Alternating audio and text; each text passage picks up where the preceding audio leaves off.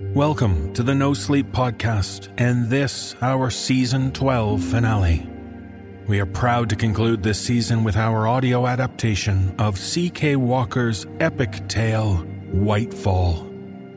This production features Mick Wingert as Chris Stykes, a man trying to run away to a new life. But the cross-country bus trip he is on is only the beginning of what will turn out to be a most chilling and disturbing tale. So if you find yourself on a bus journey just waiting for the next stop where you can stretch your legs and buy some food, you'd better hope you don't end up stopping at the station known as Whitefall.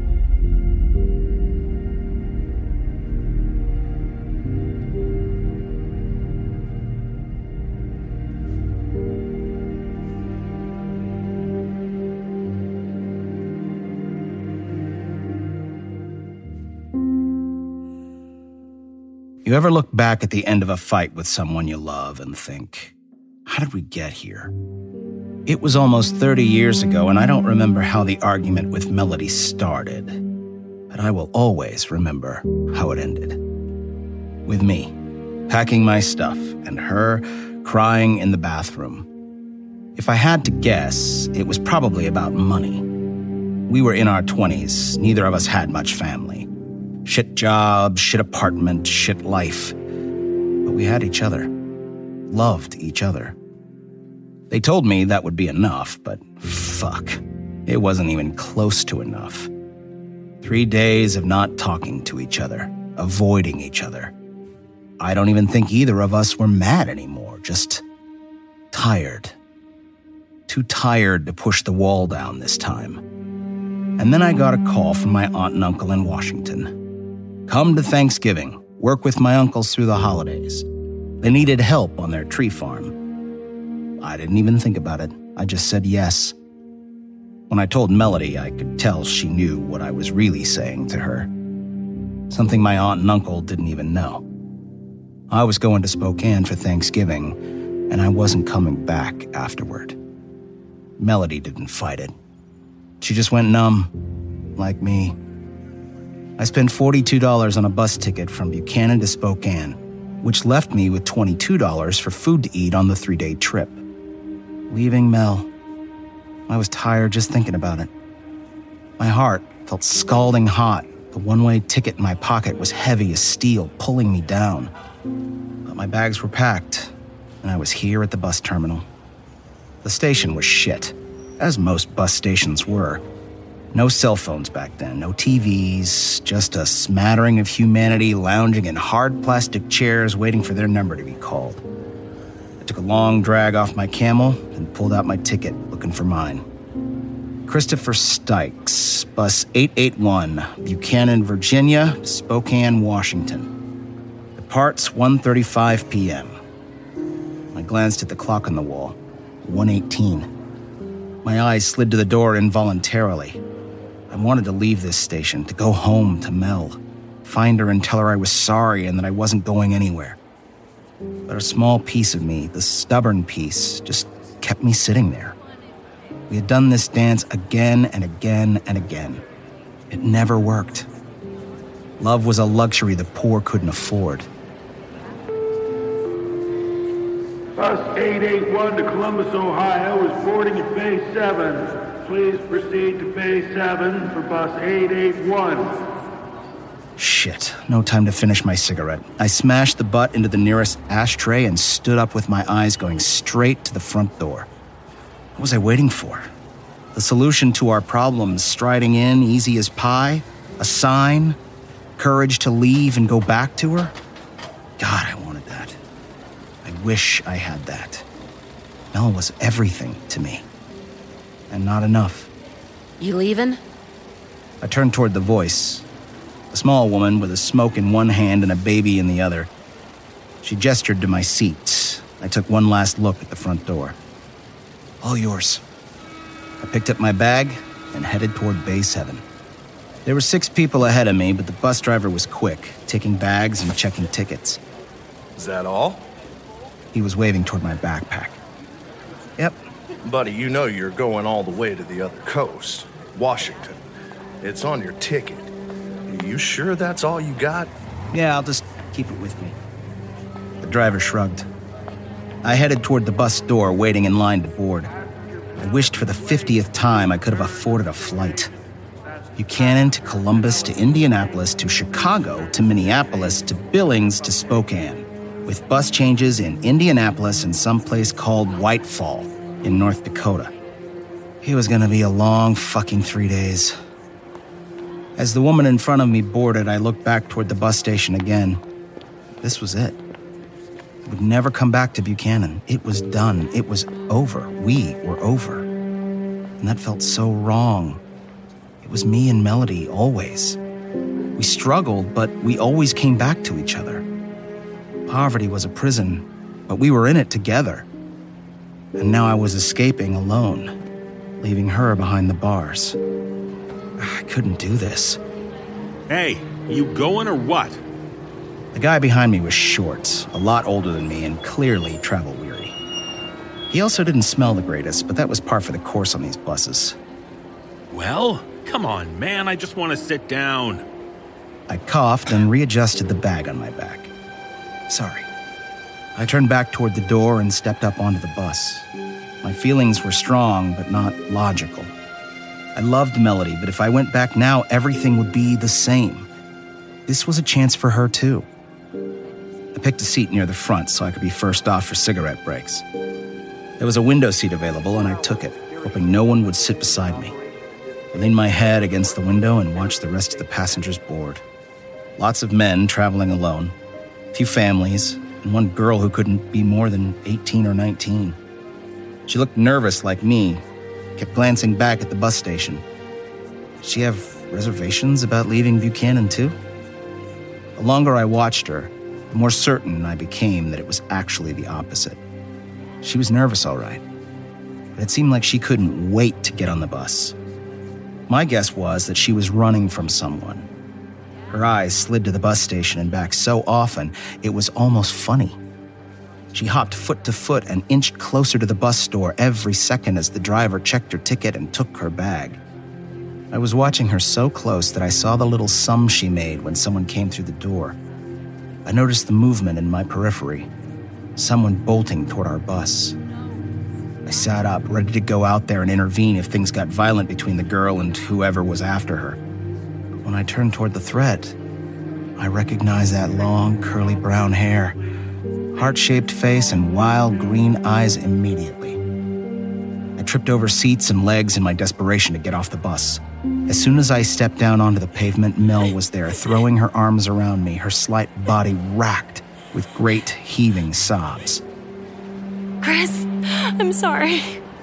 I'm sorry. I thought I missed you. I thought you were gone and I wouldn't get to tell you. Mel, calm down. It's all right. Shh, it's fine. I'm right here. Chris. I'm right here. I'm always right here. I ran my fingers through her long hair, letting the curls wrap around my fingers as I had done 1,000,000 times before. I thought I missed you. You didn't miss me, baby. You aren't coming back, Chris. I had nothing to say, because I didn't know what I was doing, or even why anymore. I was gonna let you go. I was. I knew it was what you wanted, and you were dying in Buchanan. Suffocating. I was gonna let you go and never come back, I swear. What's happening, Mel? The driver slammed the door of the luggage compartment and walked around us, boarding the bus. 2 minutes, Romeo, and we're out of here. Mel, baby, what's happening? I'm sorry. I'm so sorry. I didn't know. It was an accident. I was sick over us. And I wasn't sleeping or eating. And I was still throwing up. Throwing up all the time. So I checked. I went to the dollar store and I checked. And I'm pregnant, Chris. My hand froze in her hair for a few seconds. Pregnant. Mel was pregnant. My sign from the door. My baby. My girl. Oh, Mel. I'm so sorry. I thought you should know. I hugged her tighter and breathed into her neck. I was an idiot. I could never give Mel up. And even trying proved how much of a fool I was. She was mine. They were mine. Shh, it's gonna be okay. I'll make it okay. This is our baby, our family. I should have never left, Mel. I hate this for you. I know you wanted a new start somewhere else. No, there's no new start without you. Listen, buddy, we gotta go. Kiss your girl goodbye. I pulled back from Mel, running my hand along the side of her face. Actually, I'm not going. I just need to grab my bag. No, you should go. Go be with your family. My face tightened, pulling into a frown. I'm not leaving you, especially now. Make up your mind, kid. I ain't missing my connection for this shit. I recognized that voice as the travel-weary fucker that had been behind me in line. My eyes went back to the bus driver above me. You can go. No. Mel pulled my face down to look at her. You wanted a new start in Spokane. Well, so do I. You have family there. I'll keep working here, and when I can afford a ticket, I'll come to you. Fuck no. I'm not leaving you alone and pregnant in our shit apartment in our shit neighborhood. I'll be fine. I want this for you. For us. Chris, I don't want to stay here either. I hate Buchanan. You were always the best thing about it. And I have a piece of you with me. I'm still staying with Mandy. It's safe. It's cheaper. I'm fine on the couch for a few weeks. Fuck the apartment. Go to Spokane. Work with your uncles. I'll keep working at Freddy's for a while. Save money, buy a ticket, and follow you. No. Chris. She pulled me closer and closed her hands around the sides of my face. I don't want to raise our baby here. Not here. I took a deep breath. Let's go, Romeo. Last call. I will call you every day when we stop. Yes. And every night in Spokane. She nodded, trying to blink away the tears that ran down her face. 3 weeks. You'll be in Spokane in no more than 3 weeks, or I'm coming back. She threw her arms around me and hugged me tight. You know Mandy's number. I love you, Chris.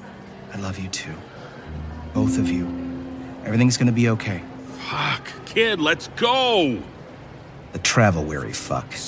Only this time his voice was joined by the agreeing moans of the other passengers. You'll call every day. Every day, baby. I kissed her head and then pulled back, squeezing her hand one more time before letting go. 3 weeks. Mel nodded and then smiled for the first time in... I don't know.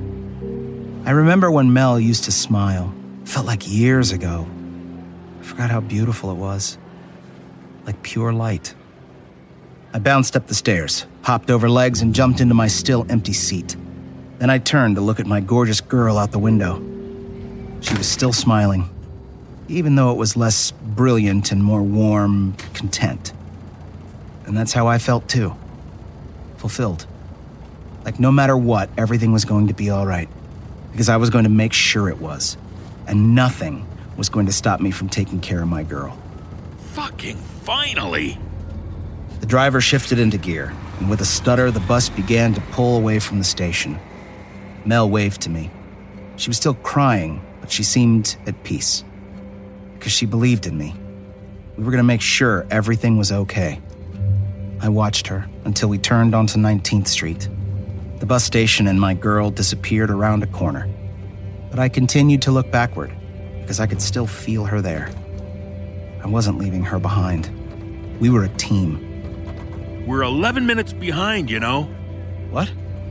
I jerked forward at the voice. It was the weary traveler, sitting up in his seat and looking over the back of it. I finally gave him a good hard once-over. He was grizzled from the road, but well-kept. He had to be in his 60s. The man's hair was an interesting spatter of brown and gray, and his clothes screamed blue-collar tradesman. His brown eyes were focused on me, narrowed and unhappy. We're not 11 minutes behind because of me. I held up the bus for maybe 5. Sorry. I got a connection to make. I better not fucking miss it because of you. I'm sure we'll make up 11 minutes by the time we get to your connection. Yeah, you better fucking hope so. I'm going to Post Falls to see family. I just stared at him, wondering why he was volunteering this information. That's in Idaho. I know where Post Falls is, man. I just don't care. Oh, you little shit. He dropped back into his seat. I leaned my head against the headrest and stared out the window, watching Buchanan slip away. The last 20 minutes had left me with a lot to process. I was going to need to convince my cousin Lloyd to take me on full-time, not just through the holidays. I was going to have to work hard, save money. That meant no drinking, but I should probably cut that out anyway since I had a baby on the way. A baby? Holy shit. Mel and I were going to be parents. Good afternoon, everyone. My name is Bradley, and I'll be your driver all the way up to St. Louis, if you're going that far. Now, our first stop is going to be Columbus, Ohio, where those of you going to Pittsburgh, Cleveland, and Louisville will make bus changes. That should be in about 6.5. I slung my headphones over my head and pressed play on my Walkman, closing my eyes as the sweet notes of Guns N' Roses' Patience drifted in. It was our song.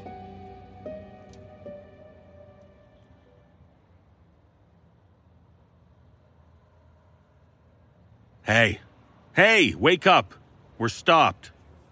I jerked awake, folding upright in my seat. The weary traveler was giving me a dirty look. Everybody has to get off. You're holding us up again.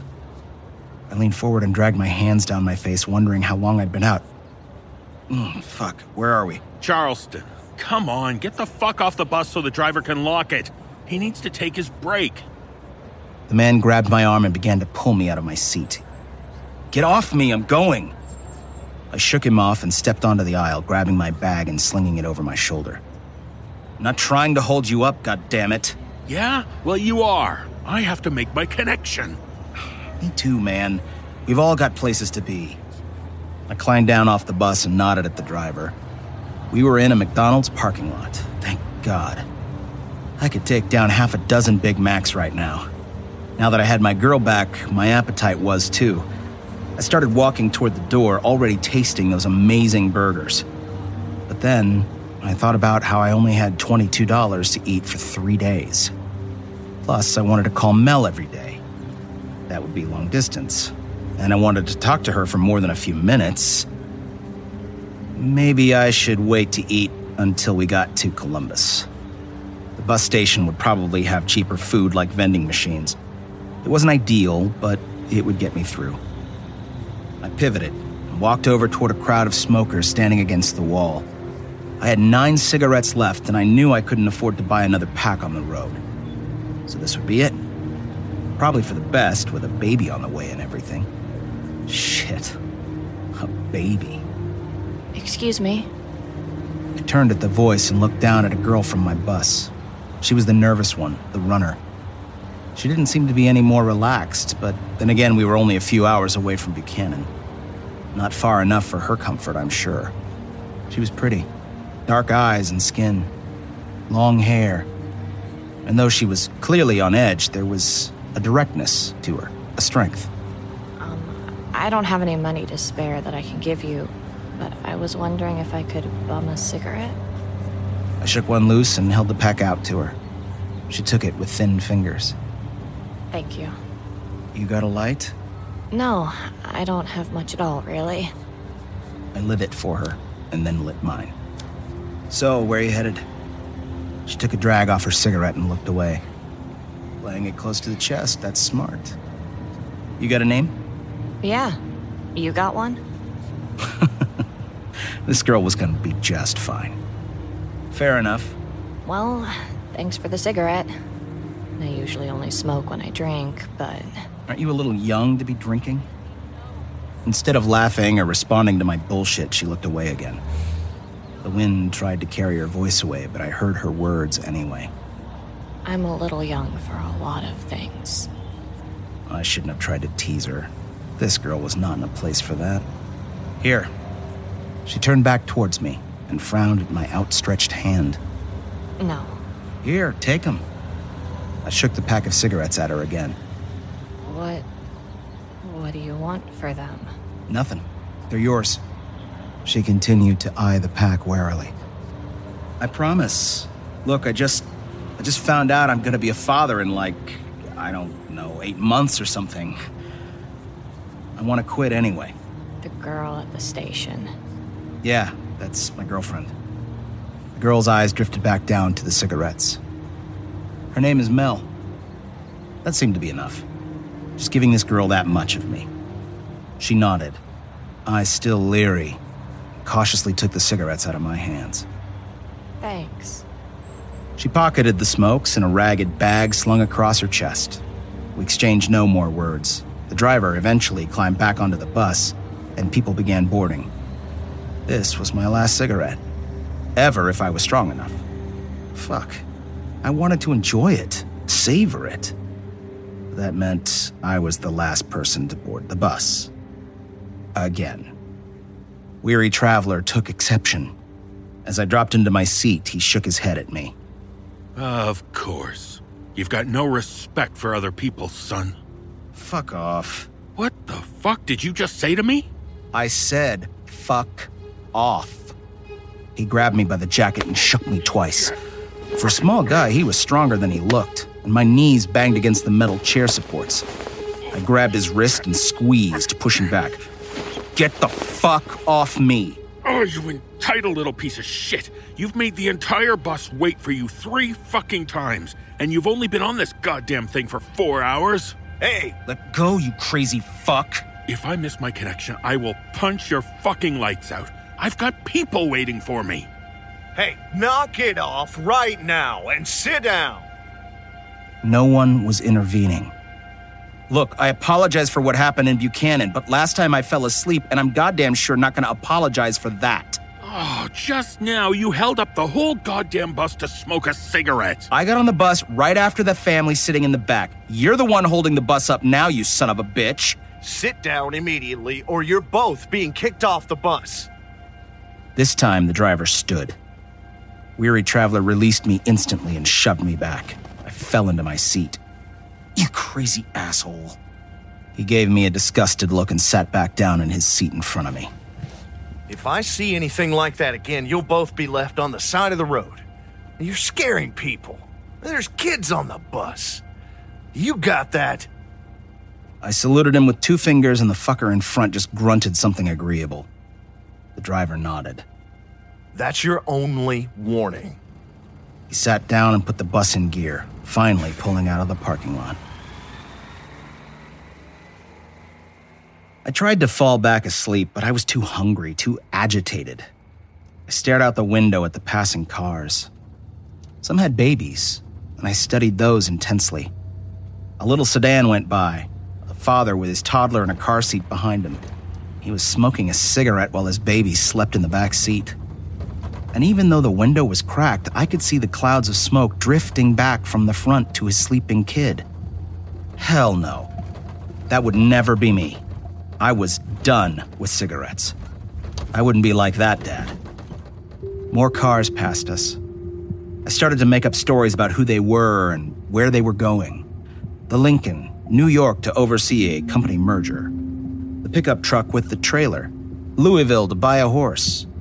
The minivan with the smiling parents. Disneyland on a family vacation. Yeah, I would do that too. Take my kid to Disneyland. It was something neither Mel nor I had ever gotten to do. And yeah, I wanted to do that for her too. M&Ms? I whipped my head around as someone dropped into the seat next to me. It was the runaway. What about him? She held out a yellow bag. Do you want some? Sorry, they're peanut. They were the only ones I could grab when I left. So, do you want some? Hell yeah, I'm starving. Peanut M&Ms are the shit. She smiled then. It was a small one. One that didn't reach her eyes. One that was more of relief than happiness. But there it was. And like my Mel smile, it was fucking beautiful. She tipped the bag into my waiting hand and didn't stop until the bag was empty. Are you sure? Because I got no issue eating all of these, but they're your M&Ms. She nodded and crumpled up the wrapper, shoving it into her big bag. I'm sure. She stood up and looked toward her seat at the back of the bus. Thanks. I shoved M&Ms into my mouth by the dozen. You're welcome. Then she leaned down a little and lowered her voice to a whisper. Maybe go a little easy on him, though, okay? She nodded to the seat in front of me. Oh, come on. You're on his side? No. I just don't think he's trying to be mean. I'm pretty good at reading people's intentions. I think he's just anxious. Anxious about what? I don't know. Ask him. Ben got up and moved back to her seat. I rolled my eyes. I wouldn't be asking him shit. With any luck, he'd be boarding a different bus in Indianapolis. I wasn't quite sure where Post Falls, Idaho was, but I hoped to God it wasn't by way of Chicago. Night came slowly, the gray asphalt whizzing by outside fading to black and the cars alongside the bus darkening to unrecognizable colors. I could see city lights ahead of us, not warm and welcoming, but bright and sharp. Columbus. I could find something in the vending machine here, fill up my water bottle from the fountain, smoke a cigarette. Oh, fuck, scratch that last one. I could already feel the itch under my skin, but I ignored it. Food, water, bathroom, call Mel. Those were the things I was focused on. The bus took an exit and continued down several busy downtown streets before pulling up at the Columbus bus station. The doors opened and I stood to stretch, glaring at the clock in the front of the bus. I smiled. A few minutes early. Fuck weary traveler. All right, folks. Everyone will have to disembark here. Please do not leave any personal items on the bus. If you're continuing on bus 881 to Indianapolis, we'll be boarding at 8:25. Now, if you're continuing on to other destinations, it's been a pleasure traveling with you. And thank you for riding with us. My first stop was the bathroom, then the water fountain, and then the vending machine. I bought a pack of strawberry Pop-Tarts and a bag of nuts, then sat down to eat. By 8, I was antsy to talk to Mel. I found a payphone in the corner and spent 25 cents to call her. The line connected immediately. Hello? I was disappointed when I heard Mandy's voice through the line. Hey, Mandy, it's Chris. Can I talk to Mel? Oh, hey, Chris. She's actually working right now, pulling a double. She said if you called to tell you she'll be home around 2 in the morning. God damn it. I know, and I'm sorry. I tried to charge her nothing for rent so she could save more money, but she said no, she'll pay. I have a feeling she'll be working as many doubles as she can. Is that okay? Being on your feet so much when you're... I didn't know what Mel had told Mandy. Pregnant? She'll be okay. Our girl is strong. Right. Right. Thanks, Mandy. Tell her I won't be able to call her until tomorrow morning. And tell her I'm right here. Can you? Yeah, I'll tell her, Chris. Thanks. Bye, Mandy. I hung up, grateful I hadn't wasted more than a quarter on a call where I couldn't even talk to my girl. I noticed there was a line at door 9 for bus 881. I wanted another window seat, so I got behind a tall, lanky guy around my age. He hadn't been on the bus from Buchanan, but there were a lot of new faces. A lot of old ones, too, including Runaway, and to my immense disappointment, Weary Traveler. I boarded after Lanky Guy and ended up across from him in a window seat. As I flipped my GNR tape to the other side, I noticed Lanky Guy take out a notebook and start sketching.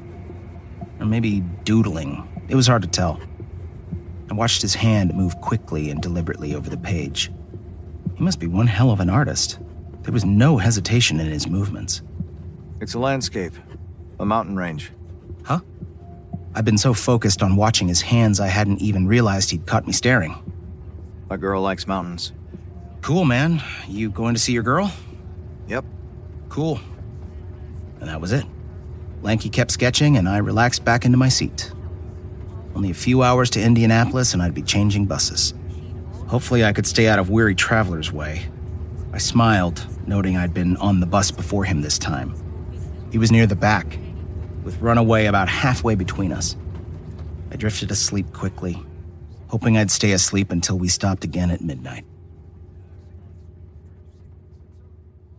Hey.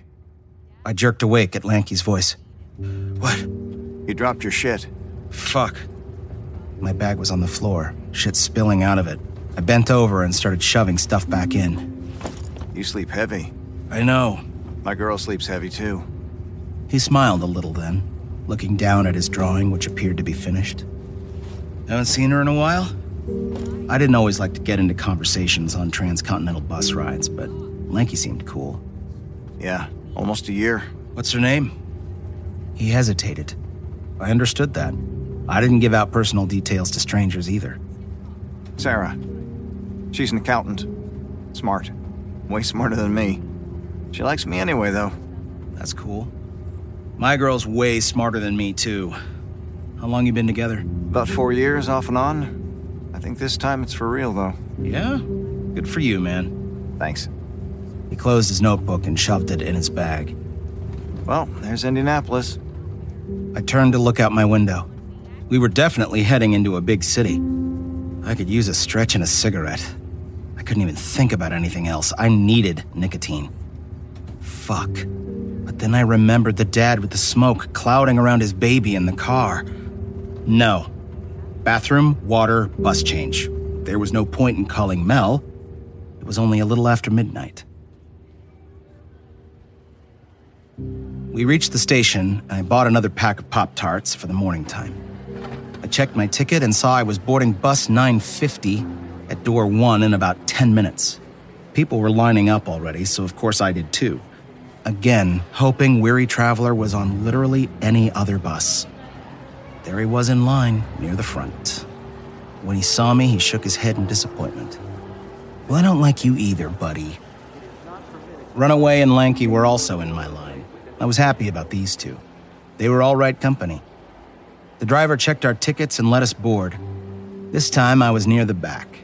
Runaway was a few rows behind, Weary Traveler even further behind, and Lanky was closer to the front. I ended up without a seat partner again and smiled at my good luck. After a few minutes, the driver climbed on. She was pulling the door shut when we heard a loud bang on the glass. The woman frowned down at whoever it was and then reopened the doors. She nodded politely at the guy who climbed the stairs. He smiled and shoved his ticket at her. You almost missed the bus. It's after departure. The driver, a woman in her late 40s, told him before smiling back. Glad you made it. Yeah, I gotta make it to Chicago. I wouldn't miss my bus, baby. I automatically hated his voice. It slithered over your skin like a wave of grease, clinging and sour. All right, well, why don't you take a seat? She said, clearly put off at being called baby by some nutsack in his late 20s.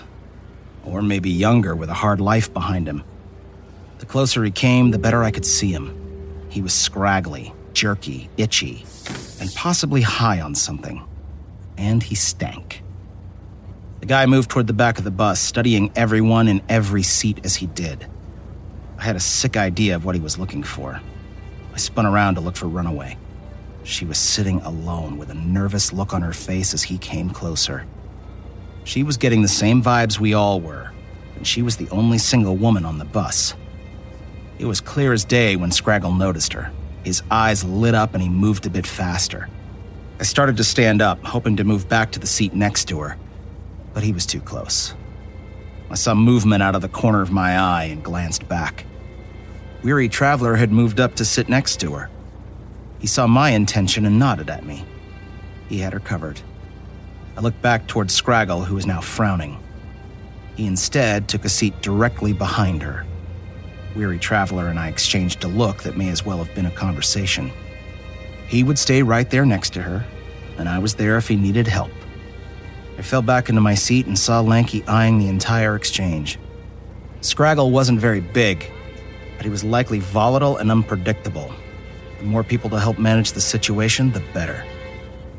The driver, Sandra, as she introduced herself over the PA, got the bus on the road and headed out toward Chicago. I was looking forward to getting there. It would be early morning and I'd be able to call my girl. And then again in Minneapolis. Things were quiet for most of the ride as other passengers slept. The only sounds on the bus were quiet talking, light snoring, and Lanky scribbling. I still kept my headphones off in case of trouble. And trouble was what we eventually got. It was early, just sunrise, when I heard Runaway shout. Don't touch me! I spun around just in time to see Scraggle pull his hand back between the sheets. You look so peaceful sleeping there. Beautiful, like a princess. Weary Traveler was already turned around in the guy's face. You don't touch women who don't give you permission to touch them. Calm down, old man. I just brushed her hair out of her face. That's not all you touched. Oh, you liked it, baby. I saw. You were still asleep and you purred for me. Fuck you! The curse was loud enough to wake most of the back of the bus. I stood up and nodded at Scraggle. Maybe you should switch seats with me. I'm good where I am. It wasn't a request. The seats in front of my row are empty, so you should be able to keep your hands to yourself. Yeah? And what if she doesn't want me to keep my hands to myself? Believe me, I do. Weary Traveler stood up and nodded in my direction. I think you should go.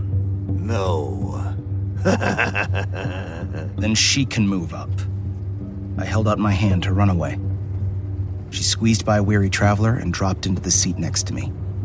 Now leave that girl alone. Pervert. Who said that? Who the fuck said that? Let it go, man. We're almost to Chicago. Yeah, well, I ain't getting off in Chicago. Are you? How about that fine piece of woman you got there, she? Shut the fuck up, boy. The PA suddenly boomed over us, waking the front of the bus to let us know we were in Chicago. And for those of us continuing on bus 950, the bus would reboard within the hour. Not much time. At this point, I needed a cigarette, badly. I even thought of bumming one back off Runaway, but I couldn't stop thinking about that dad in the car, his baby in the back. I could be strong. For Mel. As soon as I was off the bus, I was shoving a quarter into the payphone. Mel picked up on the second ring. Hey, baby. Hey. Where are you? Chicago. I know you just got to sleep a couple hours ago. I'm sorry. I just needed to hear your voice. I needed to hear yours, too. I miss you. I miss you, too. How are you feeling? Good. Tired. Lonely. But I'm glad you went. We need to do this. I know, but I hate it. So do I. It's just a couple months. Weeks, baby. It's weeks. Please deposit 25 cents to continue this call. I quickly dug into my pocket looking for another quarter. Shit! Long distance on a payphone was a quarter a minute? Fuck. Chris? It's okay.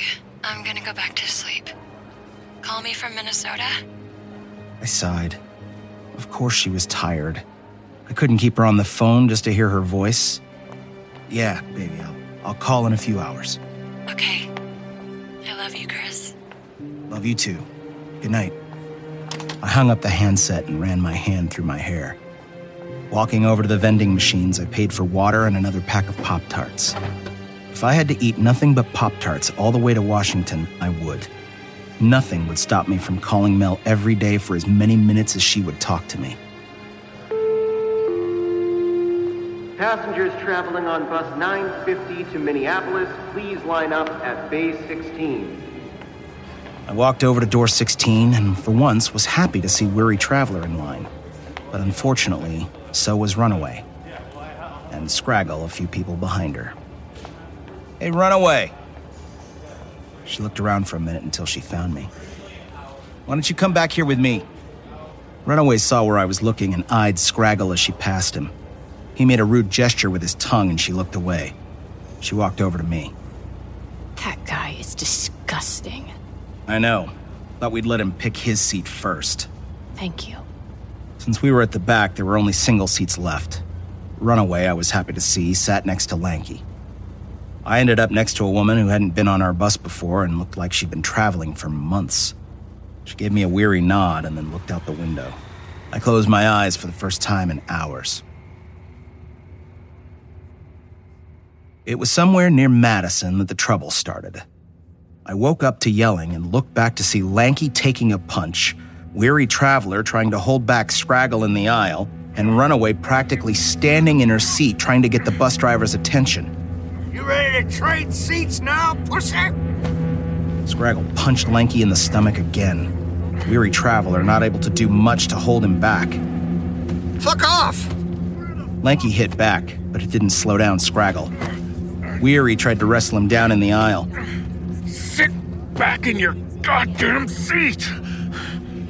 Scraggle knocked him off easily, then turned around and kicked Weary, a man clearly on the other side of 60. The entire bus erupted in outrage, but no one seemed to want to intervene. Lanky tried to push him away from Runaway again, but Scraggle took him down with one punch to the face. Yeah? Anybody else want some? Scraggle sat down in Lanky's seat and stroked Runaway's leg as she tried to kick him off. Come on, baby, you can sit right in my lap. I was over my seat and down the aisle before he could yank her down on him. I grabbed Scraggle by his shirt and hauled him up. Weary was old. Lanky wasn't accustomed to taking a punch, but I did manual labor for a living, and I got into a lot of bar fights. Even high as a kite and freakishly strong, Scraggle had nothing on me. I dragged him down the aisle as he yipped and cursed. A few passengers got in a kick or two as he was pulled between them. Why the fuck you taking me? You're getting off the bus. The fuck I am? They attacked me first. I was just trying to talk friendly to that girl. Yeah, looked real friendly. Sandra, who must have caught the commotion, was already pulling the bus over. Get off me! Ma'am! Ma'am! This man is assaulting me, and I would like the police called! I dragged him down the stairs of the bus. Huh. Looked more like you were harassing that poor girl and kicking an old man. I don't tolerate that sort of behavior on my bus. You're getting off here. She opened the doors, and I pushed him out. He landed on his feet and spun around quickly. You can't fucking do this! I paid! I'm calling corporate! Bus 950! And you can't just leave me here! You have my bag! A backpack came flying out of the door behind me and landed in a dirty puddle further down the embankment. There's your fucking bag. Runaway flipped him off and then turned and walked back to her seat. Safe travels. I smiled at him as the bus driver pulled the doors closed in front of me. I watched Scraggle try to chase the bus, and we pulled away. Other passengers flicked him off or insulted him out the window. Some gave me high fives or nodded approvingly at me. Runaway was helping Weary back to his seat, and Lanky was already next to him. I pulled out some Kleenex that Mel had put in my backpack ages ago and offered it to them. He got you good, Lanky. My name's Dylan. Dylan? I'm Chris. Weary interjected from next to Lanky. Mac. I'm Mac. Nice to meet you, Chris. Thanks for stepping in. Yeah, I was getting my ass beat. Oh, you were not. That dude was just super methed out. And thank you. All of you. I'm Gracie. Well, that was super eventful. Hopefully some of you are getting off in Mini for good. Nope. I'm going through to Idaho. Casper, Wyoming. Billings, Montana. I don't know anybody there, but I don't know. I heard it's a nice place. Spokane for me. Looks like we're all in it for the long haul. Oh, here, sit. Why? We need to clean that. Clean what? He bit you in the arm. I looked down at my arm. Fuck, he had. Broken the skin, too. I leaned my head back and closed my eyes. Shit. Don't worry about it. I'm sure you're fine. Yeah, he looked real clean. Dylan laughed and then poured hydrogen peroxide on my arm that he'd gotten from God knows where. I must have fallen asleep again because the next thing I knew, Mac was gently nudging me. Hey, you want some jerky? I blinked and sat up. What? Jerky. You look like you haven't eaten in days. He hasn't. I sat up and rubbed my eyes, and then took a strip of the dried meat from Mac. Where are we? The border. Which border? We're almost in North Dakota. I shot up. What happened to Minneapolis? You slept through it. Soundly. Said you were going through to Washington. Didn't seem any reason to wake you. No reason. I was supposed to call my girl. Well, you can call her from Whitefall. That's a terminal. A lot of people are changing buses there. Mac and me are. How fucking far is Whitefall? Dylan's arm came over the back of my seat and hugged the headrest. A couple hours. But you really didn't miss anything. Payphone bank was crazy in Minneapolis. I was supposed to call my girl Sarah. There wasn't time. Call in Whitefall. Jesus. I knocked my head back against the seat rest. God damn it. I didn't know what time Mel worked today. I was supposed to call her from Minnesota. What if she was worried about me? We couldn't get to Whitefall soon enough.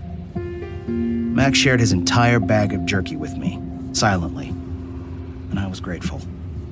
Maybe he wasn't so bad after all. He just had someplace to be, someplace important, I guess. The snow started just after we hit the border. First gentle flakes, then a flurry, and finally a full-on whiteout. I had no idea how the driver could even see through it. And even though Whitefall was only supposed to be about 2 hours or so from the border, it felt more like 5. It even seemed like the sun was setting by the time the PA came on. It wasn't until then that I even realized we had switched bus drivers in Minnie. Folks, this is Richard, your driver. We're pulling into the Whitefall station now. Looks like we've got a few other buses parked, which is great for you folks making transfers. Everything should move on schedule, provided the weather cooperates, which, as you can see, it's pretty nasty out there. This is going to be a 20-minute stop. Ordinarily, I would mention some of the fast food restaurants in town if you'd like something hot to eat, but I don't recommend leaving the bus station in Whitefall. It's a real blizzard out there. He was right. It was hard to see anything at all, in fact. Slowly, the clean walls of the red brick bus station materialized out of the blinding white. It was a sizable terminal, though not quite as big as Indianapolis. The bus pulled into a stop and the doors opened. Please take everything with you off the bus. Everyone must get off, even if you're continuing on with us to Rapid City. We are going to reboard at 5:40, and the current time is 5:20. 5:20. This was supposed to be an unhurried 3-hour stop for me, but it seems I would only have 10 minutes to find and board bus 414. Was the weather that bad? Had we been going that slow? I stood up quickly, hoping to be one of the first people off. Nice meeting you, and good luck, Mac. We only got 10 minutes before our bus leaves. Yeah, I saw. The bus station was madness. There had to be 70 people inside, including us. And it wasn't as big on the inside as it had looked from the outside. Everyone was shouting, people were snapping at each other, a baby screamed bloody murder on the other side of the room. It was absolute chaos. What the hell? Whatever, let's just figure out what door we need to be at. The ticket window was empty of a station employee, so I went to the board near the front of the room. I found bus 414, but across from it, where the door number should be, there was nothing. It was blank. In fact, they were all blank. What the fuck is going on? The guy who answered my question was standing underneath the board, leaning up against the wall. He had on a Chiefs t-shirt and looked like he'd just pulled up in his daddy's Lexus. Buses are canceled, all of them.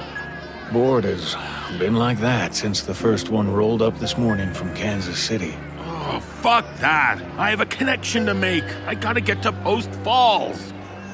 Mac was red-faced and heaving. He was pissed. The stranger laughed, but there was no humor in it. Start walking, then. Ah, you little shit. Mac tried to take a step toward the other guy. I put an arm across his chest. Relax, Mac. He's just some guy having a bad day, like the rest of us. Yeah, we've all got places to be, Mac. So play nice, huh? He walked away and Mac shook off my arm. Oh, yeah, play nice. Fuck that guy. Are all these buses really canceled? Oh, I gotta get on the 414 to Post Falls. Someone's meeting me at 9 p.m. I told her 9 p.m. Oh, I can't be late. I promised. Gracie appeared. Shit. The 312 to Billings is canceled too. I looked back at the board and sighed. Doesn't look like any of us are going anywhere. Should we find someone to talk to? I tried. There's not a station employee or driver to be found. I even tried knocking on the employees-only door, and no one answered. Dylan had suddenly appeared beside us as well. Shit. I gotta call Sarah. Yeah, I gotta use the phone too. Mac? No, I don't have her phone number. Just an address. And a letter won't make it in time. Shit. Yeah. I patted Mac on the shoulder, then followed Dylan to the payphones. There were two, and only one was free. You go ahead. Thanks, man. The phone rang so long I didn't think Mel was going to answer. And when she did, the connection was pretty bad. I could hear about 70% of everything she said, but that was it. I apologized for Minneapolis, and she understood. I told her it looked like there'd be a delay getting to Spokane and that I was stuck in a blizzard in North Dakota. That sounds terrible. How bad is it? Remember New York 4 years ago? Oh my God. But worse. She said something then I didn't catch. I asked her to repeat it. The doctor in town. I'm gonna go to an appointment. I don't know when yet. Maybe Monday. You have an appointment on Monday? Chris? Mel? The phone disconnected. I stared at it a few seconds before pulling another quarter out of my pocket. Don't bother. You'll get the same shitty connection. The tall blonde woman next to me offered the warning. Well, at least have to try. An older man beside her spoke up. Save your money, son. She's right. The storm's interfering. Might as well wait until it calms down some. I took a look outside, but all I could see was white. You think it'll calm down? It better. I have to get to Chicago. Right. We just came from there. Yeah, Minneapolis bus. Yeah, saw you come in. He stuck out his hand. Name's John Pollock. This is my daughter, Emily. Chris Stykes. I held my hand out to Emily, and she took it as well in a pretty crushing grip. Better settle in for the night, Stykes. Nobody's getting out of here until morning. Yeah? Who said that? Yeah, I came over the PA while you were on the phone. I exchanged a look with Dylan. Not good. And especially not good for Mac. Nice meeting you. Dylan and I headed toward the last place we'd seen the weary old traveler. We found him sitting down in a chair next to the door we had come in from. Gracie was next to him, smoking a cigarette. God, I could use one of those right now. How you doing, Mac? You talk to your girl? Bad connection. And you? You get a hold of your girl? Didn't seem much of a point. So we're all fucked. I sat down across from him, noticing for the first time most of the people on our bus were seated in this area, too. What do we do now? Just wait? Yep. We're stuck here until morning. A man I recognized from our bus stepped closer. Anybody want anything from a fast food place? I'm gonna chance the storm, see if I can find a McDonald's nearby or something. A few people raised their hands and handed him money. God knew it was tempting. But I needed to save as much money as possible for the payphones. I opted for a Snickers bar from the vending machine instead. I watched him walk to the front door of the station. He struggled with the wind and the door, and in the end, all he left behind was a dusting of snow that escaped into the building when he left. I never knew his name. We never saw him again. We all did our best to get comfortable in our chairs. The baby, wherever it was, stopped screaming around 9. Gracie, who was stretched out on the floor, dropped off first, settled between me and a chair on her right and Dylan and Mac in chairs on the other side. The station quieted down, and by 1 a.m. there were only whispers and wind to keep me company. I tried calling Mel again around 1:30. I think I got Mandy, but the distortion was so bad it was impossible to tell. I finally fell asleep around 3 a.m. and didn't wake up again until 8. People were up and moving around by then. The sun might have been out, but there was no way to tell. An impossible amount of snow seemed to have fallen overnight, and the windows were almost completely covered by the drifts. There had to be 7 feet of it out there. It was ludicrous. Hey, you. I rubbed my eyes and then looked over at a vaguely familiar man. Me? Yeah, you. What's your name? Stykes. Okay, Stykes. Well, that guy took my money last night for a burger and he never came back. Probably took all our cash and got a hotel for the night. Okay. Well, what are you going to do about it? What do you mean? I didn't give him any money. Yeah, but you're the guy who sorts problems, like the meth head on the bus. I got a problem, so you help me sort it. Look, man, I don't know where you got the idea, but I can't do anything about your money. If he went to a hotel, he'll be back this morning to board the bus. Take it up with him then. I left the pushy British guy and headed to the bathroom. The line for the women's wrapped around the wall, and that morning I couldn't have been happier to be a dude. The bathroom was blessedly silent, and I reveled in that too. I could feel an undercurrent of anxiety and distress everywhere. It washed the terminal from wall to wall. And here, I was happy to be removed from it, and alone. The PA above me cracked to life. Good morning, folks. This is the station master speaking on behalf of your drivers and the Greylord Company. I'm sure you're all very eager to board your buses and get on the road to your destinations. We sympathize wholeheartedly with our passengers, so we are disappointed to have to inform you that the storm is not predicted to let up until this evening. I could hear groans and curses and even yelling from the other side of the door. Our vending machines are fully stocked with food and drink, so we ask that you do not attempt to step outside, as the winds are in the 65-mile-per-hour range and visibility is 0. For your safety, please do not attempt to leave the station. This was bad. Real bad. There were a couple of vending machines on each wall, but hardly enough to feed 70 people for an entire extra day. The one I had used last night was already almost empty. I dried my hands and walked out the door, heading back to our group section. As soon as I sat down, Gracie offered me a cigarette. I know you're stressed. I am. Are you sure you don't want one? I eyed the pack hungrily. Then I thought of the man in the car. Hell, I'll have one. The rest of the day passed slowly. We talked about TV, movies, video games, places we had visited, but nothing personal. I ate Pop-Tarts and goldfish from the vending machine. Tried to call Mel again and exchange maybe 8 words I could understand with her. By nightfall, things were dire. We'd been waiting all day to hear about the storm and our buses, but no one showed up at the ticket windows and no one addressed us over the loudspeaker. Around 6, I watched the stranger in the chief's t-shirt bang on the employee door with a couple of other guys.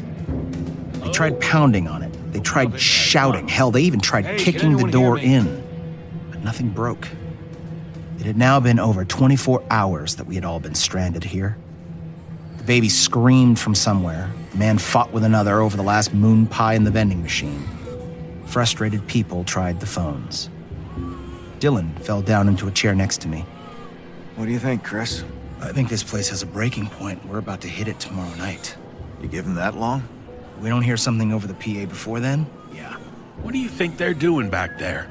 Drinking coffee, sleeping on couches, laughing at us. The storm doesn't look that bad. I had to disagree. Sleep came easier that night due to my sheer exhaustion. I slept from 10 at night to 8 in the morning. I was only woken by shouting. Get out of here. A man was trying to leave the station, and 2 people I recognized, the father and daughter I'd met 2 days before, were trying to stop him. I have to get out of here. I have money. I'll find the cops or the Red Cross or something. I'll send help. Andy, no. You'll die out there. I can't stay in here anymore. I can't. Andy, stop. Emily yanked back on his arm as he tried for the door again. We need you.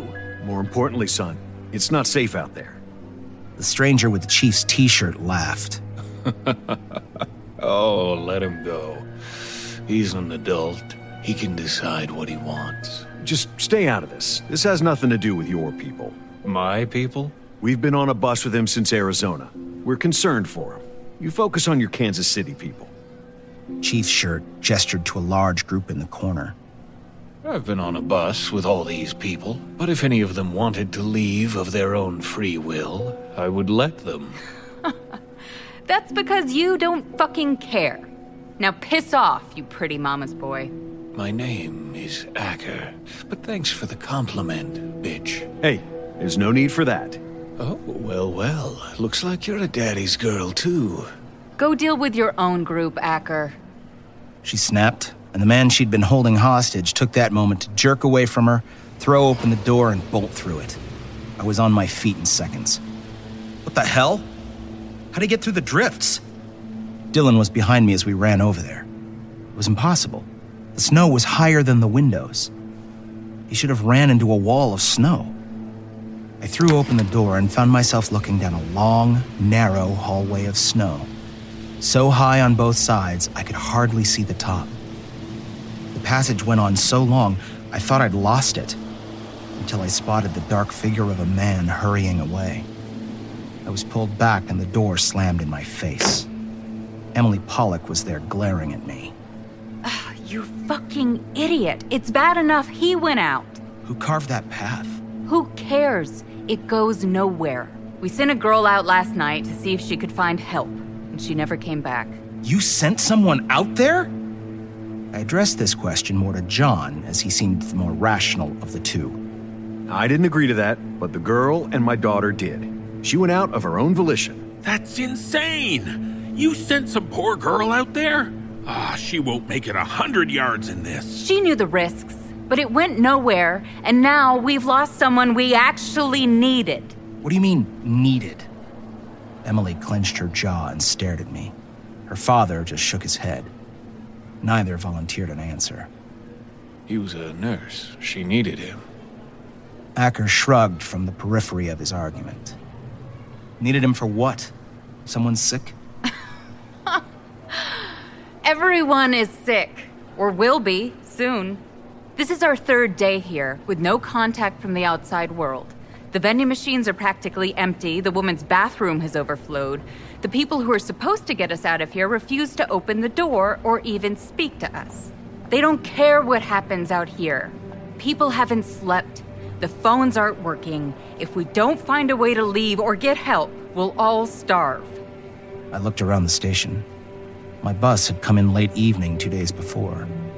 As I studied the room, I noticed that people seemed to have huddled into 4 groups, one of them being ours, the passengers from the Minneapolis bus. There has to be another nurse or doctor here. Yeah? Well, why don't you ask around the Minneapolis group? Because we had no medical professionals on the Kansas City side. So if you have one, send them over. I'll ask around. You do that. Acker smiled, and I had a feeling I was missing something. Mac pulled me back to our row of seats and sat me down. You ever read Lord of the Flies, son? No. What's going on? Look around. Do you see how this station is divided? Yeah, by random groups. Not random. By bus. Mac nodded and seemed relieved, as if the burden of knowledge was off of him. Over there, the guy with the Chiefs t-shirt? That group was on the bus that came from Kansas City. And over there, that dad and daughter we met the first night. That whole group is from Denver. And what about that group? Gracie pointed to the largest group, all of whom sat against the wall on the far side of the terminal. Salt Lake City. I was talking to a woman from their group earlier. Went over to ask if anybody had a stamp. She was polite, but basically told me to fuck off. Right. What does any of this matter? It means that the situation is devolving into every man for himself.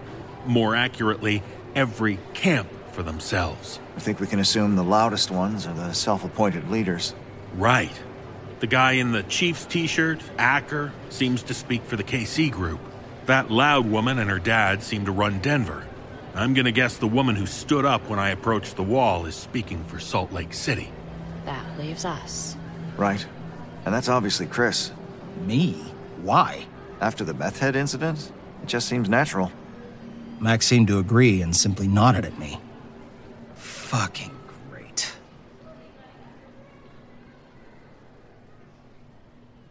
Later that night, I woke several people up cursing at the phone. I still called. Mel or Mandy still answered. But I could never make out a word they said. But I still called, because she had to know I was always here. And I was trying. I slammed the phone back into its cradle after it disconnected for the 3rd time, and reached into my pocket for more quarters. Since all I had left were bills, I decided to break one in a vending machine. I should probably eat anyway. It had been an entire day since I had anything. I went to my favorite, the one with the strawberry Pop-Tarts. The vending machine was against Salt Lake City's wall. A woman sitting on the floor next to the machine narrowed her eyes at me as I approached. What? What are you getting? Pop-Tarts. How many? Just a package. Why? Because I need to know. Liddy, I'll be goddamned if I'm going to explain why I'm buying a fucking Pop-Tart. She laughed then.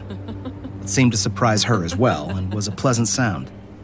She stood up and stuck out her hand. I'm Amanda Hewen. You're Minneapolis, right? Chris Stykes. All right, Stykes, you in charge over there? No one is in charge. We're all just waiting for our buses. She didn't say anything for a moment. Just eyed me instead. Let me give you a word of advice. No one here is your friend. I got that. Not even me. No shit, I just met you. She stared at me a moment longer and then shrugged and sat back down. Enjoy your Pop-Tarts, Stykes. All right, Hewen. I ate my Pop-Tart in silence and watched the room settle down for the night. People were more restless. The baby cried louder and for longer. I could hear fucking crying. The whole situation was disintegrating. Maybe that's what Mac and Amanda Hewen and even Emily had been trying to tell me. Things were dire. Circle your wagons. It seemed like an overreaction, and I went to sleep thinking so. Until I was woken at 4 a.m. by glass breaking. I was out of my seat instantly, Mac too. Some guy had just been bashed into a long glass shadow box on the wall, and Acker and some other dude were screaming at him. Did you think we wouldn't see you, that we wouldn't have someone awake? You try to steal from us? No, man. It's just a vending machine. The now bloody guy stuttered as Acker held him in a chokehold. It's our vending machine. Use the one in your area. Ours only has soda in it. So drink a fucking soda. Acker punched the guy in the face again right before I got there. I yanked Acker back, and the guy dropped to the floor. All of Acker's group were suddenly out of their seats and surrounding us. The situation was getting out of hand. I felt Mac behind me, and then Gracie and Dylan broke through the herd on my left. I flung Acker against the wall. What the fuck is wrong with you? The guy was just trying to eat. Acker straightened and pulled his cuffs down like nothing at all had just occurred. Yeah, he can get food from Denver's area. You heard him, there's no food there. It's just a vending machine, man. Really? Well, then let him get food out of the one by your group. He can. No one would stop him. What about 2 days from now? Or 3? Or a week? What about when there's barely any food left? Then would you let him? Of course! Your group is totally fucked. Might as well let that 5-year-old lead it. He pointed at a kid and his mom who'd gotten on with us in Columbus. You're insane. It won't come to 3 days or a week. They can't leave us here that long. It's been 4 fucking days, Stykes. No one has come. No one over the PA. Take a look outside. The buses are gone. We're alone. We've been abandoned. Get that through your fucking head. Or don't. Hell, it makes things easier for Kansas City. You hear that? Everyone, when you're hungry, make sure you use Minneapolis's vending machine. It's a free-for-all over there. His group laughed, and they seemed to melt back into their territory. Mac grabbed my arm and led me away. Again. I could hear Emily screaming at the bloody guy in the hallway. She seemed pissed he'd gotten into it with Kansas City. I also saw Amanda's eye walking back toward our area. I could read what she was telling me in her eyes. Now you know the way things are. Be smart. The next day seemed different. My eyes were open to the actual dynamics of the station. All the things that had been going on in the background while I ate my Pop-Tarts and pined away for Melody. Again, there was no PA announcement that day. And again, people tried to break down or disassemble the employees-only door. The employee areas we could get to had already been raided. There was nothing useful. That morning, I asked Dylan to take everything out of our vending machines and stockpile it in the corner. When he said he didn't have enough money, I told him to break the fucking glass, which he did. Within an hour, the other groups followed suit, breaking into their vending machines as well. I tried like hell to get the quarters, but they were in a locked metal box. I just wanted them for the payphones, to hear the line connect, to listen to the static, to tell Mel I was always right here. But I couldn't get to them. We didn't have a doctor or a nurse in our group, but we did have a nursing student named Miles. He was able to calculate body weights and, with Mac's help, rationed all of our food individually. There were 12 of us. We could last 18 days at minimum levels for survival. I hope to God we didn't need that long. I could only hope that the other groups were rationing their food as well. And if not, we had a schedule of centuries so that 2 people from our group were always awake and watching for trouble. We melted snow for water, tried to wash clothes. Everyone stunk, the whole station. By the 5th day, the situation was critical. People cried all the time, arguments, fistfights, yelling. I watched a woman from Denver shove a woman from Kansas City into the wall. It erupted into chaos on both sides. Kansas City came after Denver, and soon dozens of people from both groups were fighting, Kansas City having a clear advantage. I was halfway across the room when Acker finally intervened, calling his group back with a laugh and telling them to play nice. On the 6th day, we finally got news. The crackle of the PA after so long probably scared everyone in the building, but we hung on every word that came after. Good afternoon, folks. Station Master here. Just wanted to give you a quick update. We still have quite a blizzard outside, so we are not able to depart any buses at this time. However, we are hoping that the weather will clear in the next couple of days. So, sit back, grab a cup of coffee or tea, if that's your thing, and settle in. Please also remember that it is very important that you do not leave the station for your own safety. Thanks, folks, and we'll let you know when we know something more. The room, which had been quietly gasping and cursing during the announcement, became loud and chaotic when it ended. I felt the same. A few more days. Days. The delicate ecosystem of human suffering would not support days more of this. Fuck. Oh, fuck is right. Max sat down to work on a document he had been writing for the last few days. He was often writing or erasing and rewriting. I knew better than to ask him about it, but Gracie seemed to think he needed to do it. I don't suppose you got any more of those M&Ms, Gracie? Fuck, I wish. Most of the last couple days for me had been getting to know the other people in the Minneapolis group and playing cards.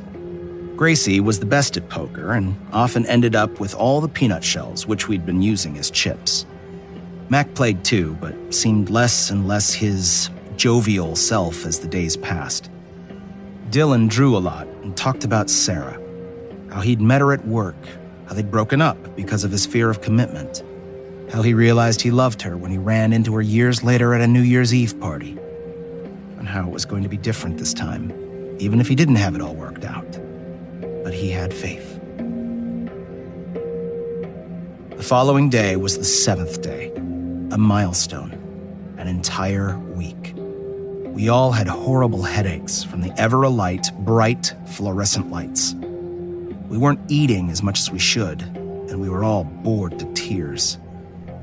This was the mood when Emily and John Pollock approached us with 2 other Denverans in tow. The groups had all kept strictly to themselves since the night of the big fight between Denver and Kansas City, so I was immediately wary. I met one of them at the top of the aisle with Mac and Dylan at my sides. Pollocks, what can we do for you? Well, we were actually just taking stock of food. Our area had a cigarette machine and a soda machine, so we've run out of actual food fairly quickly. We were hoping... We need all the groups to donate food to Denver. We're dying. You're dying? Yes, or we will be if we don't get any food. What do you have to trade? Are you kidding? This is a matter of life and death, you heartless fuck. Exactly. So what do you have to trade? We're not trading anything. Pity. You can't get something for nothing, you know. Cigarettes. We can trade you cigarettes and soda. Dad, no. They don't need any of that. We'll take it. Keeping up morale is important, too. Cigarettes and soda will help. You got any weed? Why don't you just give us some food, and when you want a cigarette... No. We have 12 people to feed, including a kid. You have 15. You want food, you trade. And I'm guessing you really want food. Fine. We will make a trade. One moment. I walked back into the Minneapolis group and let them know what was happening. Most people were okay with a trade, as long as we got enough back, and as long as there was enough for us to survive for another week. The mother and her son were less enthusiastic about it, but as a parent, I wouldn't trade food my child could eat for soda and cigarettes either. There were other people in this station who could starve if we didn't. I returned to the Pollocks with my offer. We want 20 sodas and 20 packs of cigarettes. We'll give you 15 packs of nuts, 5 packs of trail mix, and 10 assorted candy bars in trade. That's absurd. We need more. We have 15 people. Then I suggest you ration it. Emily sneered and stepped up in Mac's face. I tensed, sure she was going to try something. But all she did was stare before speaking. You stink. All we'd been able to have were makeshift showers in the bathroom sinks. Everyone stunk. We exchanged what was promised, and then I watched the Pollocks make a similar deal with Salt Lake. They had more people, so offered less, but Emily kept her temper in check this time. Finally, I saw them make their way over to Kansas City. Before I could even wonder how that would go, Acker's voice carried across the entire building. Keep walking, honey. You don't have anything we want. She said something back to him, and Acker laughed. Hopefully, whatever she got from us in Salt Lake would be enough to get by for a couple more days. By the 10th day at Whitefall, no one was crying or screaming or fighting anymore. Most people slept a lot. Conversations were quietly spoken. I occasionally saw people quietly leave of the station when it was my turn for watch. They looked like they'd had enough. They never came back. Salt Lake was the first to really struggle. They had the biggest group, but had still tried to share with Denver. They were down to half rations before any of the other groups. We'd offered them what we could spare, but still, on the 16th day, a rumor spread that someone had died. I watched them haul the girl out into the snow. She was very slight to begin with, not an ounce of fat on her. Her skin looked gray. Amanda looked shell-shocked.